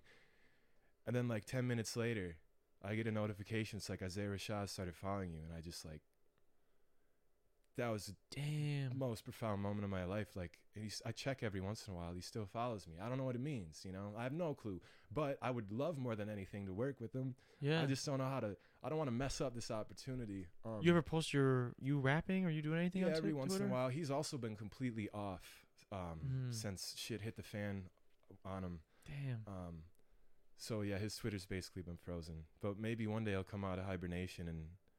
That'd be super cool, man. I'll try to figure it out. Yeah, that'd be. Because he's one of my top 5 favorite rappers ever. That's awesome, dude. Yeah. And it's cool on him for seeing that you were riding for him and being like, yeah. Man, that's crazy. What do you think about music critics in general, like Fantano? Do you think there is a space? I've gotten mad at Fantano a bunch of times. I think everybody has, for sure. Yeah, but I think I've interacted with him 3 times. Once was about Radiohead. Once was about Isaiah. Once was about some shitty ass thing that he said about drug use. It was just ill-informed. He was saying like he's the coke addict of the something in his. I'm like, I don't know what you're saying right now, dude. This is because I know he's like, he tries to do the cringe stuff, the meme stuff. Like, he's really good at what he does. I used to, like, he helped me a lot. Like, Fantano, that is. Yeah, I used to watch him religiously because I love knowing a little bit more context into whatever, and he has a really great system, probably one of the more undefeated ones. That rating and the shirt thing, like, that is addictive. Yeah. But I would much rather all day these days watch every single Nardwuar video on the planet than like click on and see what fucking he thinks about my favorite artist shit anymore, because I've realized that it's just his opinion and shit, but why am I getting so mad about it? Like, so I think it's, you know what, I wonder why, because I used to get pretty upset with certain artists that I liked that he would give a bad rating to, but it is, at the end of the day, it's just his opinion. And I think the reason his opinion maybe sometimes stings a little bit more is twofold. I think one, because of what you're mentioning, where like it's this huge platform and it's potentially now deterring people from enjoying the art that you enjoy, right? And then this other thing is that he is, at least I don't know if he went to school or what, but he's seemingly educated on music. So like he's a music nerd. It could be, even when sometimes I think he gets it wrong. Yeah. There's this thing where his opinion is validated because he knows all this shit. But sometimes you can know all that shit and still like just the point of the thing go over your head. Or it's your own, and it's like your tunnel vision.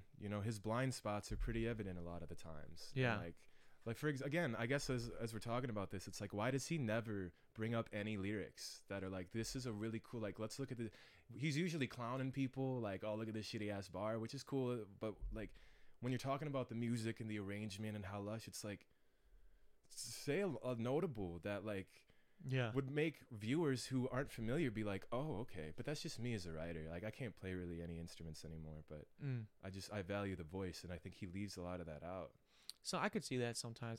I think he does he does bring up lyrics sometimes, but I think to your credit and to your point, I do think he most of the time he brings it up to meme a lyric or something. So yeah, that makes sense. What did he give Donda? 6?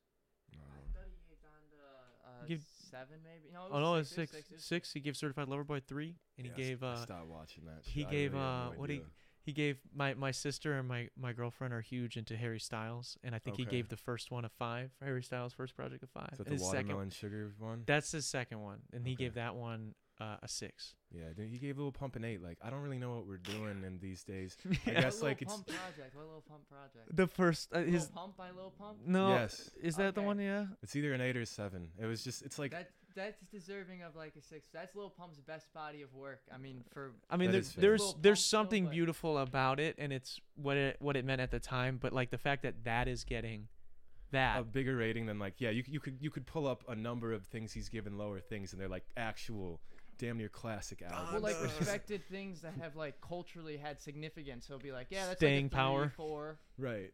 Yeah. And then I'll do a Redux every once in a while and like either bump it up 1 or not even budge. Bro, he really pissed me off, I'll be real, and I regret not coming after him for this. Was he shit all over Swimming, Mac Miller. Like he shit on that man. Like, yeah.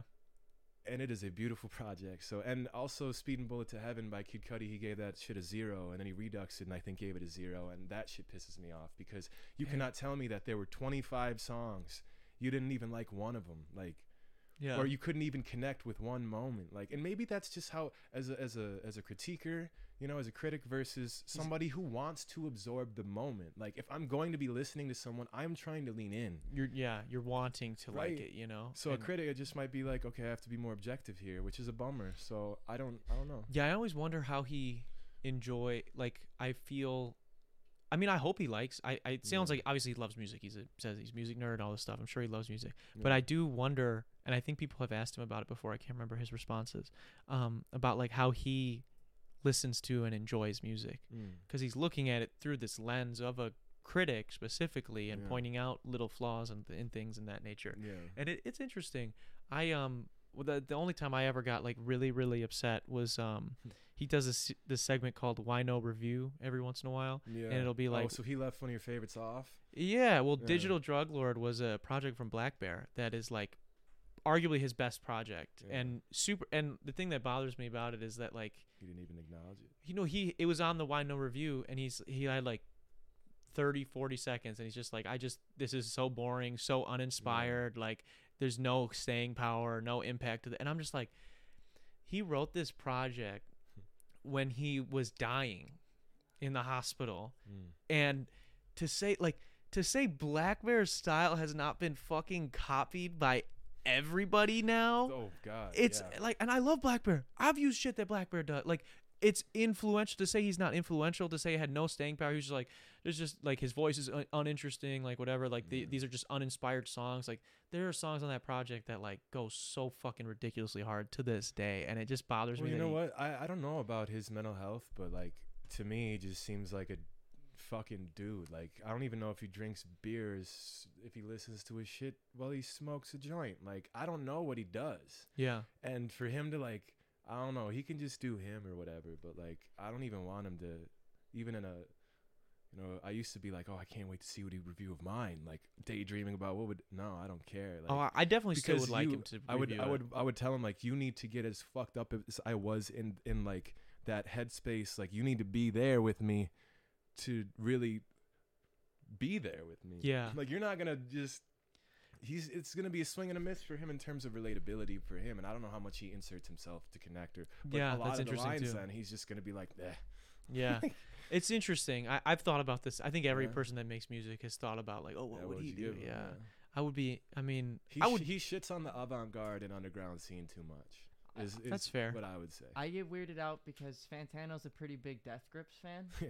And I like experimental stuff. I like Ghostman. I like all sorts of underground cool experimental stuff. But Death Grips, I don't know if you've ever heard Death Grips. I have not. But no. It's not even like. It's a lot of calories. It's like it doesn't even make any sort of sense. So it's like I don't like musically. It doesn't really make that much sense. I mean, kind of it does. Like if you break down their beats and stuff, but kind of not really at the same time. That's interesting. It's probably the beauty of it. I think is it's all subjective, and like we know that, but we still insert our own experiences into that. Like when he says that it was vapid or it was boring, like you connected to those songs. Now it's like a personal diss to you and your preferences. That's why it comes off that 'Cause way. art's an extension But of yourself. But Period. I've become, I guess, able to like compartmentalize that now. Because I used to, especially when I was younger, and that album came out when I was a freshman in college, I think, or just going into college. Wasn't even in college yet.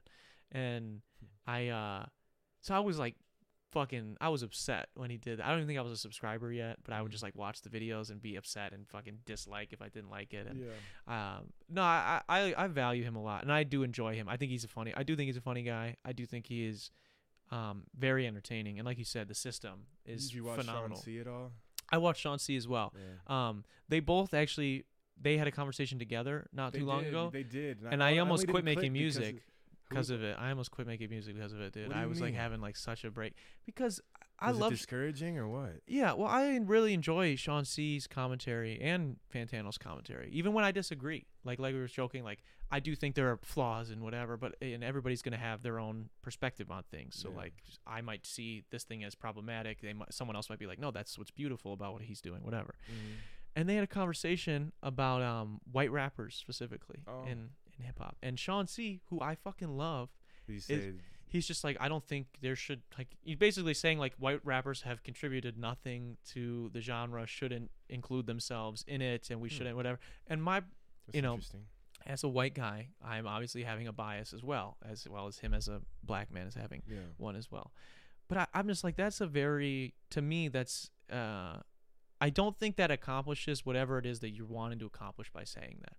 I think that makes things worse for people. As someone who is, I have gotten death threats from racist people because of things that I've stood for and had to face and whatever. And maybe I was taking it too personally, like, oh, I shouldn't make music because Sean C says white people shouldn't rap. But I don't even just rap either. I do other stuff too. But whatever. I took it like that doesn't, to say that someone like an Eminem or Atmosphere or even the Beastie Boys had a huge influence on music in general and bringing this stuff.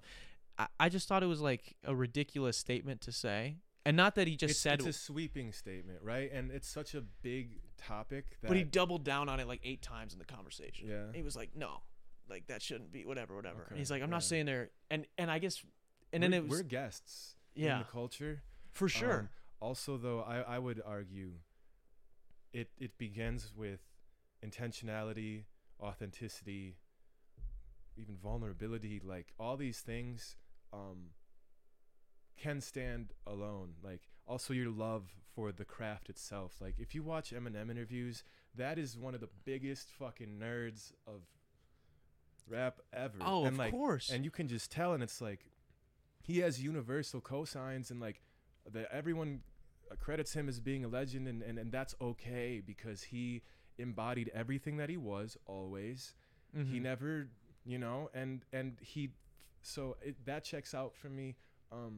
I know what Chauncey, like I know there, Mac Miller, bro. I mean, and he got a lot of that get the fuck out of here white boy shit at the beginning of his rap career. Now obviously we sit here, I don't want to fucking, some reactionary channel is gonna take these 2 white guys talking about white rappers and be like whatever. I understand that we it's are really important as white people to negotiate what that means, right? Because we do, like, if we want to be a part of the culture in and of itself and contribute to the art form or get to be involved with it, then we need to understand the ways in which the delicacy of this thing, bro, the beauty of this fucking thing that, like you said, we're a guest in, right? But I'll tell you what, like, hearing that comment from Sean, I've been to, it's weird, like when I go to these conferences, when I do these things, and there are my idols of color and professors of color who tell me, like, you need to keep doing this, and I'm like, okay, well,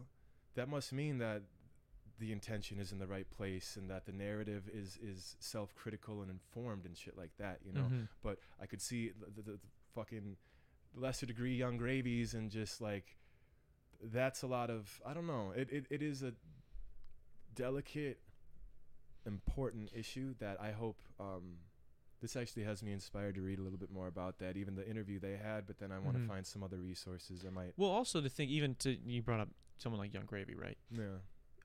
Gravy is not trying to be.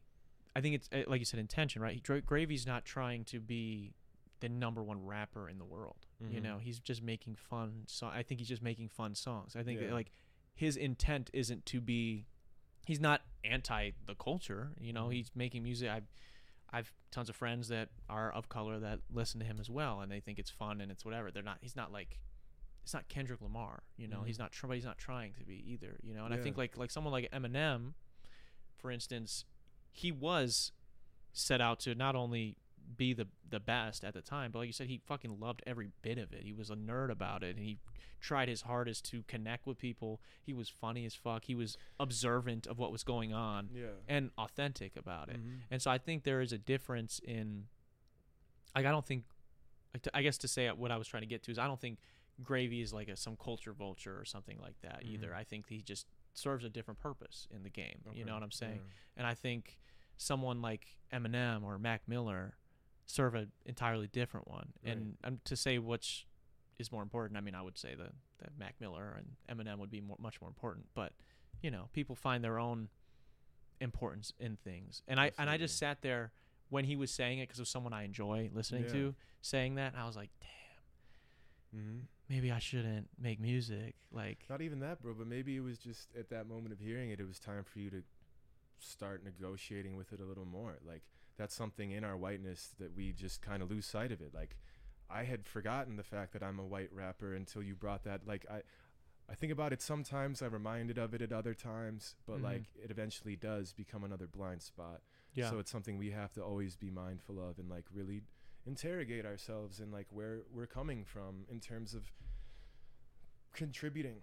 Yeah, that's an important thing Participating, is contributing as opposed to, and that's what his point was, is that he said he doesn't. It's they come in, they take, and then they're out in 3 years and we get a new one. For Yeah. his guy, That reminds me of the Disney Channel cycle when they were doing Victorious and iCarly, and they just had this machine of like, all Mm. right, time for the next one, bring them Yeah. through. It's just like, all right, who's gonna be the next? I can't even think of who it is these days. I guess Jack Harlow. People Well, like Jack's the White Drake. And I'm like, well, that's what here people. we go. That's the same thing. It was like people are trying to, and I think Jack's a nice guy, and I think he's gonna do good things. And I don't think people are really like dogging on him right now. Like it's shifted. The pendulum was like so hot for like 2 weeks, and then it just went the other way. Yeah, And that's now the whole everyone's- reactive culture, man. And it's like, also though, is that project gonna stand the test of time? I don't know. What was that project supposed to be? Why were those the 4 features? Why was it the way it was? Like, I wonder what he's trying to pivot to. He must have a more grandiose plan, but it probably sucks to be getting that news in real time of just like that reception. But Yeah, no, of course, but it's the same thing. People were. I think Sean C was talking about Harlow specifically. He's the epitome of white mediocrity, is what he was saying, and what people were saying on TikTok. And you his know, first couple mixtapes are fire. By the way, I mean, it seems like he really cares. You know, whether or Yeah, not the music my right friend now. went to high school with him in Kentucky, and like Okay. he had always been doing this. Like, Yeah. that they were like, oh, that's Jack. He's probably gonna be famous one day because he tells everyone, and he's kind of good. Yeah. So like he won over Kentucky, he won over Louisville, and like, or was it Lexington? I don't remember. But, Yeah. And then I saw him. I opened for. Well, I performed at Soundset, so there were people like Young Ma, Jid, him as well, and he was. I liked it. I enjoyed it. He was really good. Well, that's what. So people were trying to just kind of discredit, you know, what he has done completely, and Mhm. say, you know, and they were making the comparisons like, look at Jeezy. Where's Jeezy at now? It's like, Jeezy was here for a few years and then did the same thing. So everyone's making the projections already. Yeah, like again, this we're grabbing at our from the past and the experiences that we have to draw from, and it's like, Which all right. Like, I think is fair to do. Like we were talking about earlier, we Mhm. all make comparisons. Yeah. And I think, you know, actually, do you mind if I ask you this, because it would kind of help inform?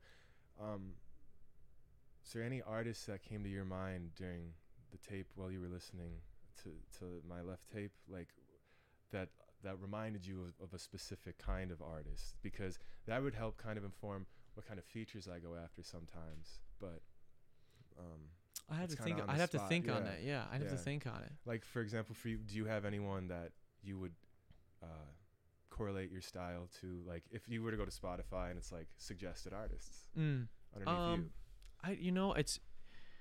I guess it's kind of difficult in the sense of I feel like I'm maybe too close to it. I think like we're all a little too close to our own art. But if I had to, I mean, influence wise, I mean, I do a lot of, I don't know, because recently I've been doing a lot more pop stuff. Like, I mean, there's still like there's a lot of rap elements to what I'm doing, but it's a lot of pop. And Would you say like Black Bear? Would you say, I like Black. Mike Posner probably would be. Who's the other one that we were not saying that's just John Bellion? Do you like? John Bellion. I love John Bellion. Okay. Yeah. Because that was, do you see the little triangular like sound? It feels like they could hang out. John Bellion, yeah, he's super cool. I mean, I wouldn't say that I'm anything like him. He's a crazy good producer as well, John Bellion.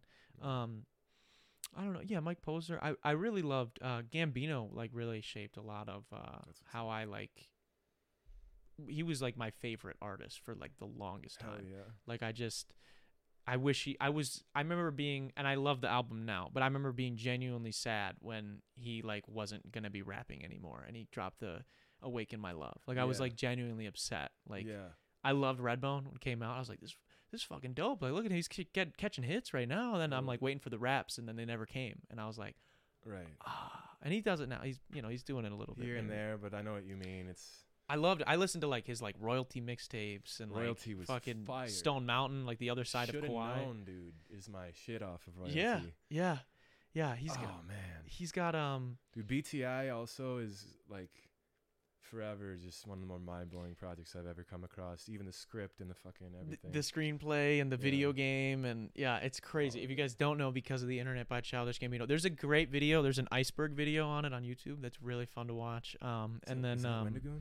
What's it? No, it's not Wendigoon. You said iceberg video, so I thought Wendigoon. Do you follow Wendigoon? I don't know who that is. I have no idea who made the video. But he have you ever heard 3005 Part 2, the secret track? Yeah, it was all like hidden in code and shit. Yeah, dude, they had to find it. Yeah, that took forever, and I love that version of it too. That 3005 is a timeless record. Yeah, the picnic version. Yeah, crazy good song. I don't even know how we got there. We were talking about white rap. Nerding out. Yeah, now we really are. I was talking about white rappers, man. As white rappers, we have to take this thing very seriously, and we have to care about it, and we have to cherish it really, because it's like. And that's when cherish the what? Just cherish the culture itself, and cherish being a guest, able to come over, you know, to this friend's house. Basically, you know, we're here, and I want to stay. I would like to continue to, hopefully, add things to it. You know, everyone has their own perspective, and I don't want to ever be seen as an artist that takes away from it. You know, and I think the artists that's the reason they come and go, and that's the reason there's like a stigma. And I think it's a valid criticism. So I don't want that to come off as when I was talking about the Sean C thing, that I'm like somehow like he shouldn't say that. Like it just at the time, again, being an emotional artist. Yeah. Oh yeah. I was just like, man, I'm really maybe I should quit. I thought I was gonna quit. I was at a hip hop conference in Madison with the educators, and we were going through critical race theory and talking about, and I was just like, my reaction was I just want to not do this anymore. And they're like, I think one of them said that's the wrong reaction. Like, but yeah. But it's important to have that, like you were saying earlier, to be self-critical and to really think about it and digest it, because, you know, especially from all the listening to your projects, listening to you rap, and even hearing your story and speaking with you now, like definitely care about it. A little bit, man. More than a lot of people I know. And this is everything to me, man. So and I think that's important. And like you said, the intent is there. Yeah. I guess we'll get a little bit more fun here to wrap. I mean, hopefully this isn't too heavy. What is the thing you're most proud of that's come from Troy Left? Thing I'm most proud of? Yeah. Doesn't have to be, it could be a song, could be a moment, could be anything. Getting an encore with J-So at the Caboose in Minneapolis. I was doing my set, and I brought J-So on to do that. When she brought me on for her set, like, we have a lot of songs together. So we did the song called Drop Off, and we were in Minneapolis. And that was the first time, like, people knew those words. Like, they were J-So fans and, like, Troy Left fans. Like, there singing the shit, and they wanted that encore, so we did it again at the end, and I started like dancing. I had my shirt off and shit. The DJ is just like, that was the kind of shit to me, because I was there with J-So at the inception of the beats on, and I'm like humming this, and she's like, that's it, and then comes up with the words and then passes it to me, and then within 4 hours we're like, this is a fucking hit. Yeah. And then like she releases it on her album, and then now we're seeing in person like people confirming it's a fucking hit, like they're having fun. It's infectious. Yeah, and that's something, you know, as we talked a little bit, like my art can be darker, more existential and stuff. I have songs with Jay that are super fucking not that way, and I was proud to be able to feel that happiness and joy with my sister, you know, like she's family, and we've been through a lot, and we got to be on that stage together. That's one of the things I'm more proud of, but also, man, just the fact that like it keeps me alive. I'm proud of the fact that 18-year-old me, 17-year-old me ever wanted to give it a go, and I'm fighting every day for that kid. Mm-hmm. Because he deserves to have this seen through. Like he's the one whose passion I'm following. You still feel the passion as well, I hope. I do. It comes and it goes, but I remember the first track, you know. Do you remember yours? The first one you ever like recorded? Oh yeah, terrible. But what did it feel like? Do you remember? Oh, it was definitely a rush, exhilarating Did you listen to thrill. it a couple times or anything? Like maybe even show a friend? I remember listening to it in your car with the subs and freaking out, thinking this is the greatest thing ever, just because there it is. Yeah. Actually, it was like just you could hear the actual bass with it, and like the vocals sounded really bad and everything, but like I didn't even think about that. I was just like, right. We were just excited. Yeah, you were leaning into, and also just, bro, how trippy is it? Is it not that you created an extension outside of yourself that like represents something, and that kind of intimacy, and just it is such a beautiful process, man. So I guess to bring like that first time that I played my first song back, and yes, it was ass and the music quality was ass, but I showed everyone. I was like, look what I made. Yeah. You know? Yeah, so I'm proud of that kid. Yeah. And I try to put on for him. As you should. I think he'd go to like, I think he'd download my thing. He'd give it a listen. I sometimes, so I get really down on myself. It's really hard for me. I've been in the midst of finishing this project I've been working on for a very long time. Like I wrote the songs a long time ago. Yeah. Could have been done a long time ago, but I just been so in my head.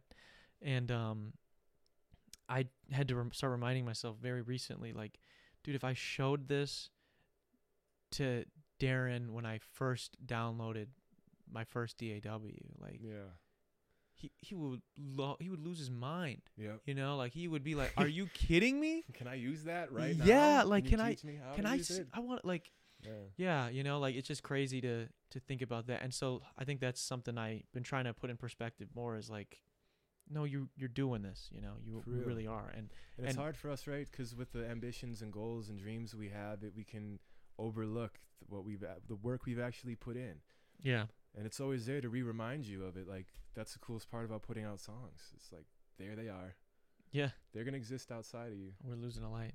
Well, we're getting to that point. I think we've covered all bases here today. Dude. I appreciate you for being open and vulnerable and honest with me. This has been a great conversation. I'm overjoyed as always to see you, man. Do you have any last either questions for me or anything you want to let the audience know before we wrap? Yeah. What about this podcast of yours are you most proud of? Because this started most likely just as an idea, right? So yeah, not only like what are you proud of, but where are you kind of excited to take it? I think I'm most proud of the fact that I've gotten to sit in the room and share time with people that I don't think I would have been able to had I not, had this. Mm-hmm. And I've gotten to learn and understand people, even from people that maybe I don't agree with on a lot of stuff. Yeah. I've gotten to learn something from, and I think that's the coolest part. And I guess on a side note too, my brother and I, we both had recently listened to, like, we were just talking about this the other day, like one of the earlier episodes had come on and like a recommended, and I listened to a couple minutes of it, and I was like, God damn, I sucked at this thing, man. Like I thought I was a good conversationalist at the time. I was bartending, I was talking all the time, but it's a different kind of way of going about it, right? Yeah. It's not just like hosting. I'm pulling up and like, can I get a drink? It's like,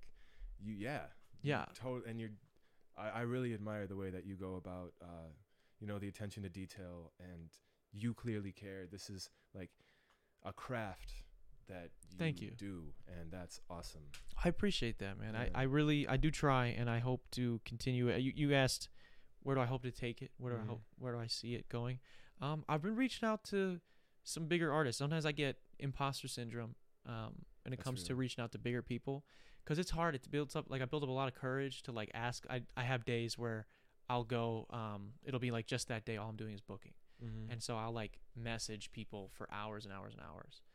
And Damn, you don't get I admire that. You just don't get any responses. Yeah, and the indifference, the silence, you just keep doing it. Yeah. And so sometimes it gets hard, and sometimes then I put off asking like bigger guests. Not that I don't love having people I know on personally, because I do that too, and we'll talk about what's going on in the world, topical stuff. And I enjoy those conversations too, because sometimes I feel like I don't just sit back and relax and kick it with a friend very often. And so I enjoy that as well. But that's where I hope to take it, is to stay on the grind of trying to get new people and maybe people that will expose us to the right audience, that'll get this hopefully further up the road. I don't know how I want to say that. Down the road. I want us to get some more subs so that I can not starve. We're growing. Yeah. Yeah. I want to be able calories. I love some. I want to be able to introduce Troy Left to whatever musician I just had on that week that, hopefully we're both fans of. That would be super cool. That'd be sick. That's where I want this to be at one day. I can already envision it, and it's in the distance, I hope so. I look forward to keeping up with it. I really hope so. Man, I just want to say one last time, thank you for being here. I also want to say thank you to everybody who tuned in during the premiere of this episode. I know we didn't do this live, but I'm thankful you guys are here during the premiere. Hopefully we got to talk a little smack in the comments, because I'll be there live. I also want to say a quick shout out to our patrons. Logan, you want to click the patrons one? I don't remember the number, so you have to just click it. Is it up on the screen right now? Just want to say shout out to our patrons for supporting the channel and supporting me. If you guys are interested in getting access to exclusive podcasts, bonus videos and content, including extra footage from our vlogs and behind the scenes of music videos, as well as a series where I break down how I mix, master, and write every single one of my songs, go to patreon.com/DarrenRita, and you can help support the channel for as little as $1. Now, one last time, thank you to Kenosha Auto Insurance for sponsoring this episode. And this has been, I think, the 149th, maybe 150th episode of the Detox Podcast. We're not live, so I don't know off the top of my head. But I'll see you guys next week. Peace.